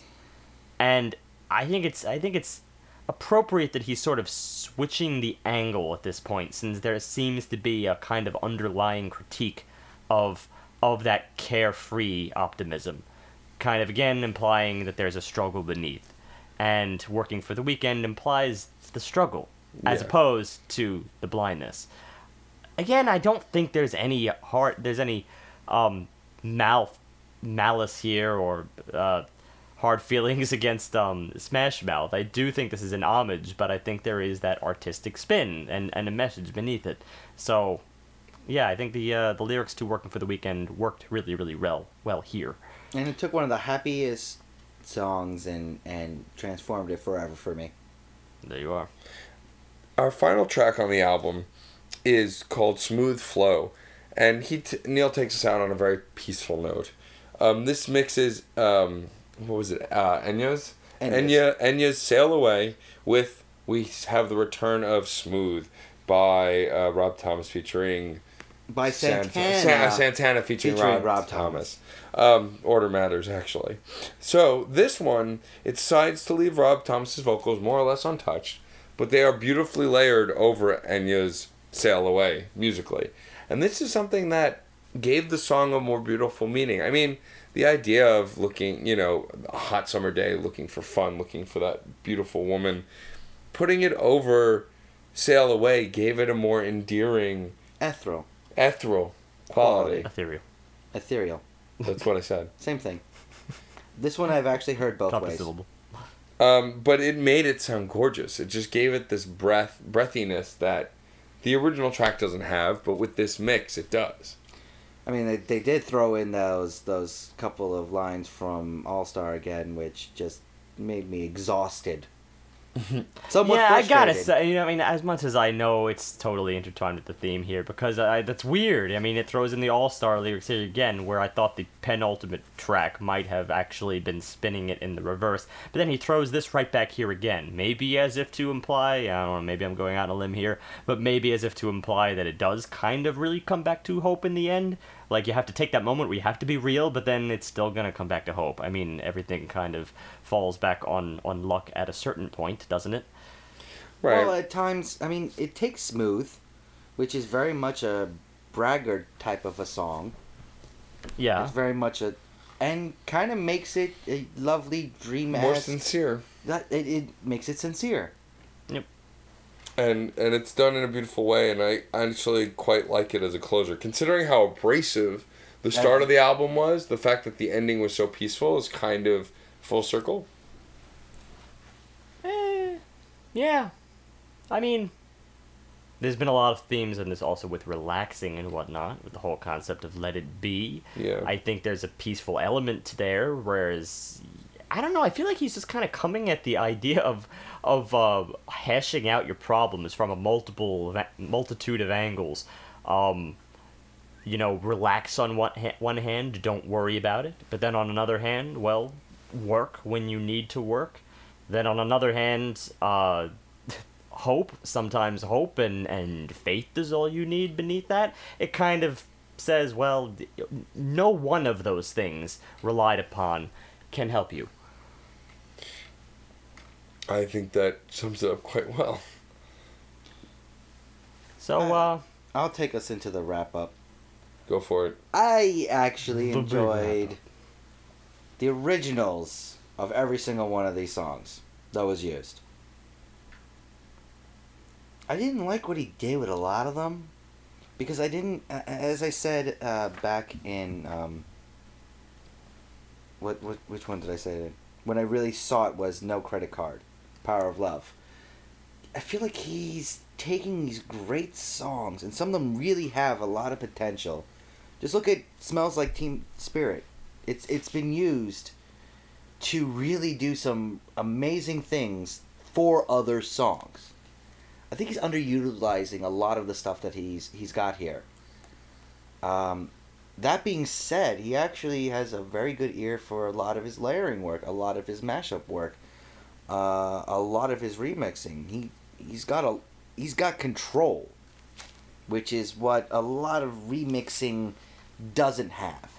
In a live setting, having the illusion of everything going awry, of things starting to break down, is a great theme, but it's actually a lot of control involved with it, a lot of planning ahead of how you're going to do something. That's what really makes it feel spur of the moment. We use words like ad hoc during the podcast, but you can't do these sort of things, remixes and mashups like this, as an ad hoc idea. Not all the songs, though, came out really that well. I really thought Doe was very mediocre at best.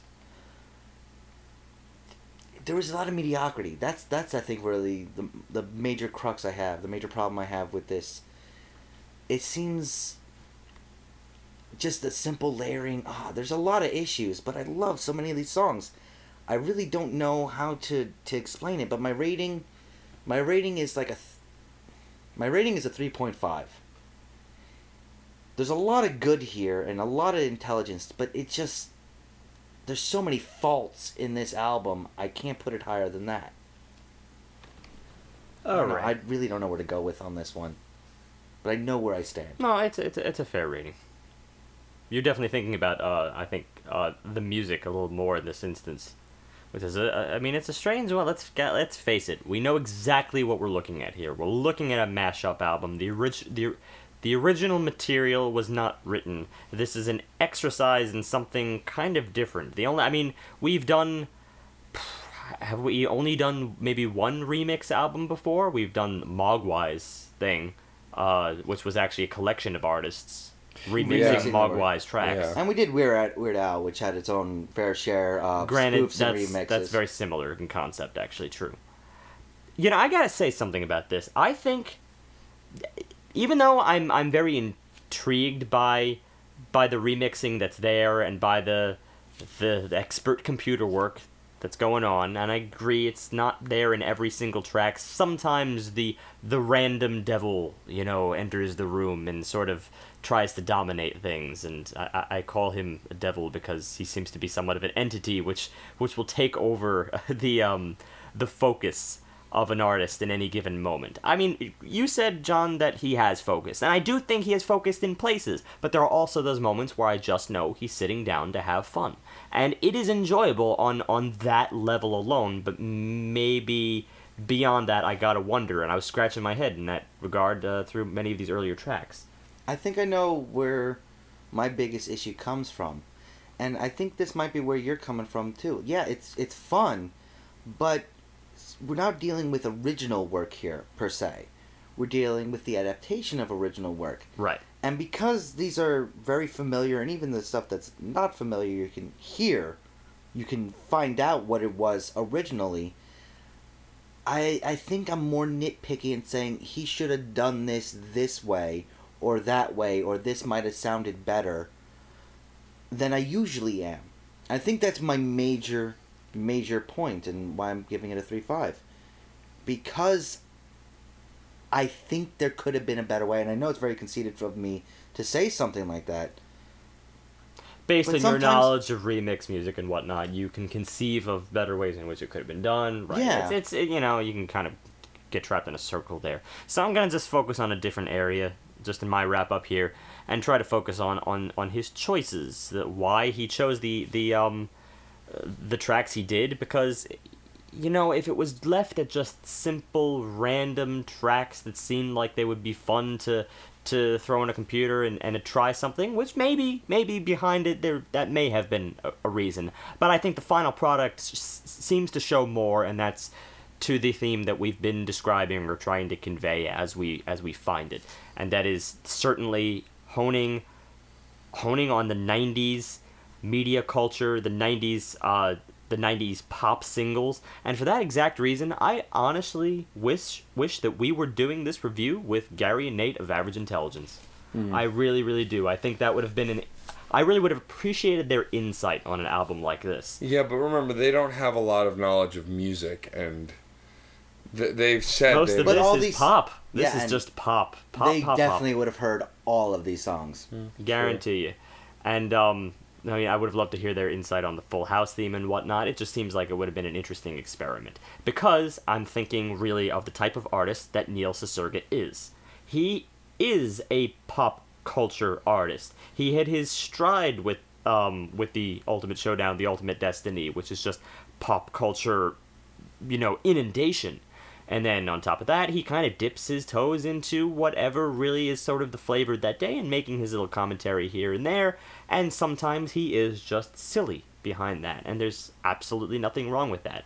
There's poignancy where you find it, but not always, and that's okay. So I think for that reason, I'm not going to go all out with this, but I'm also not going to be very critical. I think a fair rating here for me would be 3.8. I'm going a little bit higher in this regard. I can't quite go for the full realm because I know that there's not a fully formed idea there, and it's just having fun in some areas. Certainly with an instance like not Power of Love, No Credit Card, there seems to be just kind of like a temporary departure.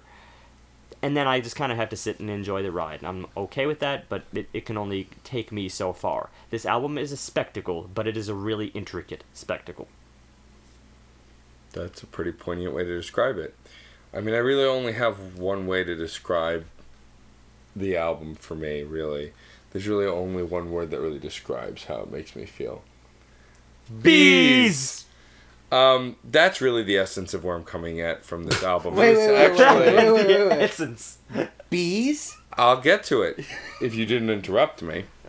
This idea in that track that while there could be a lot of quality there is a lot of quality and a lot of intelligence behind this record, knowing Neil Cicierega's work as well as I do, because I am a big fan of his other stuff. I actually have all of the Lemon Demon albums. It comes down to Bees and that sentiment. And the sentiment is, it's about having fun and making something for a laugh. There are moments of seriousness. I mean, we're not going to forget, like Tears of Chocolate Rain, but on the whole, it's about creating something fun. I think that these other themes were valid, and these things that we found, he may have planned, or he may listen to this review. If he does and go, what the hell are those three guys talking about? I just mixed a thing. We don't know. But I think that the ultimate essence of where Neil comes from is to make something fun that people will enjoy. And he definitely accomplishes that here easily, while still taking us on an emotional ride in some moments. And laughter is an important emotion. I'm only going to interject to say this one thing. It's interesting you point that out. Obviously, we seem to sync up on the Bees moment. But that's just where I'm coming from. Maybe this is a hard album for me to figure out where to put it and how to rate it. There are moments where it is very poignant, and there are moments where it is very just comedic. But here's the thing. I could have rated this so much higher on the comedy album spectrum if I got a lot more Bees. I wanted more Bees, but that's not really fluid throughout this album. It comes in moments, and it's hilarious when it happens. But it's not, it's this. He's somewhere between comedy, musicality, and tragedy. I don't want to go so far as tragedy, but yes, he has themes. He has. I think I would hope that I'm not going too far on a limb to glean what he's trying to say at some certain moments here. But that's why I'm saying that I rate it more on a comedy level. No, not even on a comedy level. Well, on a comedy level, but more on an enjoyment level, a personal enjoyment level. Okay. We've discussed in the past that sometimes you rate an album based on personal tastes, above and beyond anything else. It depends on how it hits you. And the reality is that most of these songs hit the right buttons. Even the ones that were more abrasive still hit the right buttons at the right moment for me. And I think it's a solid mashup album as just a presentation of how off the wall Neil Cicierega is. It's a great representation of that. Because off the wall can be serious one moment, funny the next, introspective, then, talented, blowing with talent. I mean, true. I think it's a great cross-section of him as a man, as a person, as an artist. Because he is all over the place in his work. And that's why I think for me, in this at least spectrum of personal representation for Neil Cicierega, it's a 3.9. It's almost a 4. It's a 3.9. The reason it's not a 4 is because there are still moments of utter suffering for the listener. But and yet you know that that's still part of it. And it's on purpose. It's him trolling the listeners. We've never really had to rate a troll before, because how does one do that? Because if you rate him lower, it's kind of what he wants anyway. True. If I were to rate him as a troll, I would be rating in the 2s, because I don't like trolls. Trolls are not good. No, they belong under the bridges. He's not on the bridges and cover them. He's not trolling to troll people in the sense. He's just trying to have fun with the audience, and he knows what'll get a rise and what'll get a laugh. If you're in on the joke, it is a lot better, and we're kind of in on the joke of what's going on here. Since we're all music fans, for sure. Yeah. So it's a 3.9 for me. I enjoy it, and I would actually listen to this regularly. I think it's a nice, fun alternative. All right, fair enough. I have to. Well, no, I'm not changing anything. I think I'm satisfied with where I left it. But I definitely have to say that on the personal enjoyment level, it is. I do treat most of these tracks as spectacles, but I gotta say, I really like him when he's honing his craft on something that really brings new ideas to the table, and for me that was a case like Chocolate Rain or Tears Like Chocolate Rain. That's really what I want out of this, in which case I take a page from your book, Matt, and say that will go in a playlist. The others I might dip into here and there, but the album as Death Mouth. For me, it all comes back to Chocolate Rain. That's fair. Wow, this album took a lot longer to review than I thought it would, honestly. Well, it's because we were doing twice as many songs over a long album. It was a long album. Well, we have a couple of things to say to close out. But first, do your... overall rating. I mean, there's no purchasing because it's actually available for free online. So buy it. Just get it. Get this. There's no reason not to. There's really no free. reason not to. It'll take up a little bit of space in your hard drive, but really, who's concerned about hard drive space these days? And if you think it's worth a buy, donate. Yes, because you can donate to him, and it's definitely worth it because he's a talented artist who does a lot of great work. So get this for free, enjoy it, bask in it, and then donate him some money. Everyone needs a spectacle in their library. I wanted to talk about tone in this, but I mean, I'll be honest with you guys, I'm nodding off as it is. But I do want to talk a little bit about the fact that there are songs on this album that, because of an emotional tone, the meaning of the songs completely flip. And it's very apparent on very specific places here. And I just think it's important to note that Neil plays with the fact that emotional tone can really, really influence and affect music on the whole. Right, I think we started to say this a little bit earlier in the instance where emotional tone, starting with what you said, emotional tone can certainly flip your reaction on a certain track. And looking at certain tracks on this album here, I mean, there are some that are very straightforward, but yes, there are some where I can see the artist's hand at work, sort of switching or turning certain things on their head. And I do find it interesting, which is why I guess I'd like to talk just a little bit about how you interpret emotional tone, period, from any artist. I mean, it's really, I think, a case-by-case basis.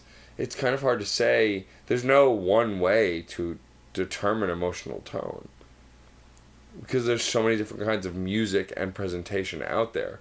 Like, you can't say that you only generate emotional tone from lyrics, because there are songs that have no lyrics, and you can still gather an emotional tone from it. Well, just speaking with the idea of mashups, remixes, and covers, have either of you ever heard the Sid Vicious cover of Frank Sinatra's My Way? Can't say that I have. Well, you understand the original one. Everyone's heard of the original one because commercials use it. Everybody uses it. So when Frank did My Way, it's very much that, great, seize the day kind of a song. An amazing song to connect to. Sid Vicious did it. And, I mean, first it's Sid Vicious, so it's nearly unintelligible at times to actually... You don't know what he's singing at first. It is such a... same exact feel, except instead of, the upstanding gentleman way of seizing the day, it's that, hell yeah, I'm not just going to seize the day, I'm going to take it, I'm going to take it away from everyone, I'm going to make it my day, it's going to be my day. Same song. Yeah. Same song. That, yeah. Technically, huge difference in the actual emotions. I loved it. It's one of my favorite covers. Well, that's not a bad example. I'm trying to think of an example to that effect. Do you happen to have any examples to that effect? It's a tricky one. As far as what? To what effect? Just that two songs done by different artists have completely different feels? Yeah, outside of, for instance, the case of this mashup album, where you're kind of shown two songs and being forced to think of them. Okay, I've got a perfect example of the same song by the same artist in two completely different ways. It goes back to our episode with Everlast. And how the original House of Pain, Jump Around, is very in your face, very much, a braggart song. The cover of Himself, where he plays it acoustically, is more a crooning old man on a porch telling a story about the good old days. But they're both the same guy, same artist, but it's how he sings it and the music behind it that completely changes the emotional tone. It's a braggart, but it's kind of a forlorn longing of what was in that way. And whether you like one or both, you can agree that they both have those very distinct, different emotional Looking tones. squarely at John because he I still very don't much like disliked that the song. latter. You don't have to. You can't disagree with my point. Well, if you're gonna go back, I'm gonna go back even further in our podcast to a discussion we actually had on air. I'm bringing it back.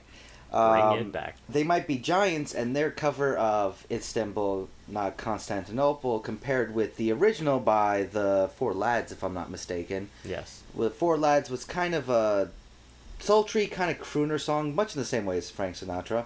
Meanwhile, They Might Be Giants did a much more frantic version of it, a much more energized version of it. Really did change the way you were going to think about the song. One is, Istanbul, not Constantinople. It's Istanbul, not The Four Lads Constantinople. one was very smooth. Yes. Yeah. It was very much, you'd get a conga line. That kind of idea. It would be on I Love Lucy's the husband, too. I can't remember. 1950s Copacabana. Exactly. Yeah. But They Might Be Giants is borderline thrashing. I mean, it's not there, but it's They Might Be Giants. You don't know what genre they're doing at any given moment anyway.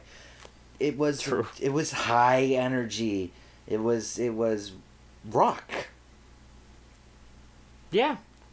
Yeah, it's really tough for me to think of an example of this effect because it seems like now we're more talking about covers. It really comes down to that. I mean, a good cover will attempt, I think, to sort of turn the emotional tone on its head, either that or accentuate it. Yeah, but even if we're just talking way. about covers, we're talking about the tones, the emotional tones of those covers. And it's a great way to give True. example as to how changing one or two lines or changing the actual music of a song can really reflect a completely different tone. Well, like I said, I mean, if we don't want to talk about covers, the song Mullet with Butterfly Wings shows you how drastically you can change the tone of Working for the Weekend if you put it over different music. Same for A Bullet with Butterfly Wings. You take that song by Smashing Pumpkins, but put it over different music, and it changes the feel of that song. And that's kind of ultimately what I'm trying to show, is that context is actually very important with music. Very much, because on- otherwise, context is important, but at the same time, it also shows how songs are comprised of puzzle pieces, really. And how context could actually be meaningless. Context could be meaningless, exactly. I mean, let's face it, a lot of pop music is written very much out of the tools that we know. The tools that are familiar with us. Granted, you can have some spurt of artistic inspiration where you try to bring something new to the table, but even then, usually you're borrowing from something in some way. So, basically, you're picking from a shelf. You pick a certain time signature from a shelf. You pick a certain singing style from a shelf, and you kind of slap it together to form this pop piece. Obviously, those things can be interchangeable. You could just take one out, swap it with another, and just kind of play around with it from dusk till dawn. I think we talked about this back in our Godsticks episode, in episode 51. The topic was about this new trend of taking music and releasing it actually as separate tracks, which you could take from one, take from the other. That kind of links to this whole mashup remix culture that Neil Cicierega is certainly borrowing from. And I think a lot of that, the only reason it would exist is to play with emotional tone. If you see something else, if your artistic twist just happens to go in a different direction. Well, speaking of something that we kind of mentioned with Melt Everyone, a lot of chiptune and 8-bit artists actually do just that. They release songs specifically in formats for other DJs to fool around with, and it's becoming a lot more prevalent. Because you do a song for Zelda, you change a couple of chords here and there, and you're going to change the setting of where it's taking place in the context of the game easily. True. That was actually a lot of early 8-bit music, a lot of early video game, or even early movie work music. Just by changing one or two chords here and there, you can completely rewrite a song. And then also in the newer editions of these video games, you also end up with the same thing, like where they might want to take the original theme from the original game, but here now you're making a remake or a sequel and whatnot. You want to insert that in a new way, and sort of or in a new setting, a new room, however you want to say it, a new boss battle, whatever, but you might want to borrow from the original theme. And that's going to sort of find its way in, but you need to manipulate it somehow. And that then requires orchestration, reorchestration. Like a big example of that was when I played for you the main title theme for Link Between Worlds, which uses the exact same chords as the original Link to the Past song, but it was reorchestrated, so it sounded much lusher and more beautiful. Right. Another example, though, and I think this is probably my biggest example of the importance of emotional tone in music, is if you take 50s music and then play it through what sounds like a broken radio in an empty hallway, you get BioShock. And something that was filled with joy and dancing and was beautiful now sounds terrifying and full of fear and horror, because it's how it's being played and where it goes and the context and environment that really changes the emotional tone of that music. Well, one trope in horror itself is the little girl singing Rockabye Baby or Buckle Your Shoe or some sort of old school nursery rhyme that's nice and sweet and may have some weird origins like Ring Around the Rosie. But think of Ring Around the Rosie spoken or sung by, creepy little girl coming out of a radio or coming out of the walls, just 1, 2, buckle my shoe. Like, that is the Fear soundtrack for so many B-level movies. It's supposed to be a sweet Mother Goose or nursery rhyme or something like that, and it's just creepy. There's a great Vsauce YouTube video to this effect, and I've probably touted Vsauce before, especially with the video regarding will we ever run out of new music and whatnot. He's a scientist. He makes excellent points. He's a teacher, and this one study that he conducted was why we are scared of things, and it actually has to do with the concept of what is familiar but slightly different, and sometimes it relies on just the subtlest, slightest little changes. Like, for instance, you have a perfectly normal-looking doll, but the one difference is that he has no mouth. Everything else is perfect. Everything else is exactly what you expect a doll to look like, but no mouth. Or, let's say, no eyes. Or abnormally wider eyes, even if it's just by the narrow margin of like a couple of millimeters. That's all it takes for us to be really, really put out and unsettled. And clearly the same thing can be applied to music. Actually, speaking of the eyes, one of the biggest things in early Gold and Silver Age comic books was to make the eyes slightly closer together, yet slightly larger than they should be on villains. Right. To show right away it's a villain. And same goes with the Disney. All you have to do is make them really, really wide, really bright, always looking very intently at things meant to show innocence. Innocence tends to be a familiar quality, or a quality you can at least relate to. It doesn't seem threatening, which is why Disney chooses that for most of their characters. It's ideal for a kids' film. It also leads back to the Uncanny Valley thing, and the fact that when you draw a human in a cartoon, or if you create an animated 3D model of Jeff Bridges, you do as few close-ups of his face as possible, because it's impossible to replicate eyes digitally the way human eyes look. And that little thing being off is just enough to make people uncomfortable. Yeah. That little thing, make them not believe it. Yeah. Well, that little thing is the fact that a human's eye darts all the way around. Just like the little things that you do with music to make it scary is to slightly distort it or make it sound like it's coming over radio, or just give it like maybe a rusty twang in somewhere in there. And you go from happy-go-lucky to fear. Same time, use higher power chords, and fearful, sad, or depressing can become uplifting, energizing, using same, letter progressions, or everything else could be the same, but hit it on a high note instead of a low note, and all of a sudden it goes from depressing to exuberant. Speaking to this is why I constantly stress, or at least the reason why I like to point out the usage of various modes in music. This is why I throw out words like Mixolydian and Lydian and whatnot, because you take something and just change the scale slightly. For instance, the very comfortable major scale, and I'll point out like, oh, well, it just has one little difference, that little flat 7, to provide like a little awkwardness to the otherwise familiar pleasure, familiar happiness that we all know and love. And then for Lydian, just raise that sharp 4, then it sounds really eerie, and still yet in a comfortable environment, because now you're on the tritone, very, very dicey areas there. You're far in from the key, and yet you're still really, really close to major by every other stretch. These little changes are enough to really twist around your modal complexity and your emotional tone variations. That's all it takes. Slight little changes. So, yeah.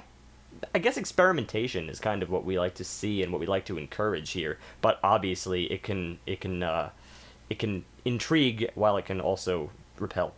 Yeah, and it's I mean, ultimately, I guess what we're saying is that emotional tone in music is very important. And can be easily... It's not just important, but it's dicey. Yeah, well, I was getting to that. Yeah. If I finished my sentence that I was in the middle of speaking, I was saying that it's both important. Oh, we're doing that. Okay. Yeah. We finished things. It's important, but also it can be very dicey, essentially. It's this idea that, minor changes can completely change or even destroy what you're going for. And it can also be explained, as Steve tries to do week after week after week, and a lot of it goes over my head until I have him explain it to me off air. It's the kind of thing that sometimes begs a visual experience. If you were to hear these scales right next to one another, I mean, you'd hear it. You'd see how that flat 7 or that sharp 4 can really change up the overall effect of something. But apply that to a whole entire song, and you've got a whole other animal. And there are auditory norms. Like, just think of that. We've made this joke before. The Inception is a epic, scary space noise. Always has been, always will be. As a result of it, yeah, and I guess we could have a whole other discussion for a whole other day. Is how these norms settle with us, or whether they might always have been with us. I like to leave cliffhangers. Yes, well done. To be continued. Before I get into wrapping up the show, why don't you give us our spam email of the week, Steve? Spam email of the week. It's my theme song for the spam of the week. You bet it's spam of the week. It's time for your spam of the week. I dare you to do that same exact thing next week. You better practice. All right, fine. And there'll be a theme song to it as well. There are no guarantees that the results you receive are the results you envision for yourself. People suffer not only physically but also psychologically. Skin tags are most often benign growths that don't need treatment or removal. Skin tag causes. It's causes of skin tags. Yeah, I got it. You know those little bubbly things? Yes, I know what a skin tag is. I never got one, but I see them on people. That is good advice. I'm still challenging you to come up with a theme to make that your theme song next week. I'm still stuck on that. You're more concerned with that. Very well. Anyway, what's coming next week, Matt? Before we get to that, of course, I want to thank everyone for listening. Please donate. We have a donate button on the website. The money you give will allow us to branch out more musically, allow us to improve recording quality, get more artists on the show. Email us your suggestions, recommendations, complaints, or questions. The money you give will return to you in content. And that's not a scam. Sounds like a scam. It's really not. Very true. Yes. Please follow us on Facebook and Twitter. We're Crash Chords on Facebook. We're Crash Chords Web on Twitter, with the little @ symbol in the front. Review us on iTunes. We can get featured on iTunes, and that would definitely help push us to that next level. Is there such a thing as a positive pyramid scheme? I depends from your point of view. If you're a pharaoh, yes. Yes, there is in fact a positive pyramid scheme. Yes, the pyramid scheme is that your pyramids get built. Yes, and it grants you everlasting life. Also, subscribe to our YouTube channel. We are adding content daily. We're going to eventually have a full backlog of the podcasts streaming on YouTube, as well as some new video content as well that we're working on. A lot of our guest musical renditions are already on YouTube. You can find Painless and Sarah Biz and the Wasties up there already. I'm working on a Painless and Parker music video. Rude Boy. Yes, Mr. Joe Rude as well. Our tentacles are in about every internet orifice at this point. Wow, could you make that any more disgusting? Don't try. I'm getting into our guests for next week. So next week we're having friends of mine and friends to friends of ours, Afterbirth Monkey, who have been featured on the Epic Piecast, which is Nelson Lugo and Mark Schaefer, Schaefer the Dark Lord's podcast. Charles Stunning, who is one half of Afterbirth Monkey, is now the third host. Afterbirth Monkey is made up of Mark Turner and Charles Stunning, two friends of mine. They do acoustic comedy rock, and they are a lot of fun. They are bringing us the album Katy Perry's Prism. It's Katy Perry's latest record, which we've toyed with reviewing. Now we actually will.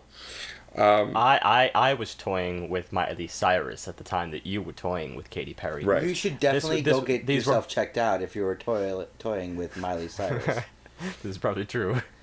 Where's that tetanus shot? But so Afterbirth Monkey will be guests on the podcast. They are going to play some songs for us, and we are going to talk about them and Katy Perry's latest record. So please join us next week. It should be a lot of fun. There probably won't be any bees, but one never knows. We'll bring the bees. We will bring the bees. And on that shocking note, remember, music is life. And life is bees!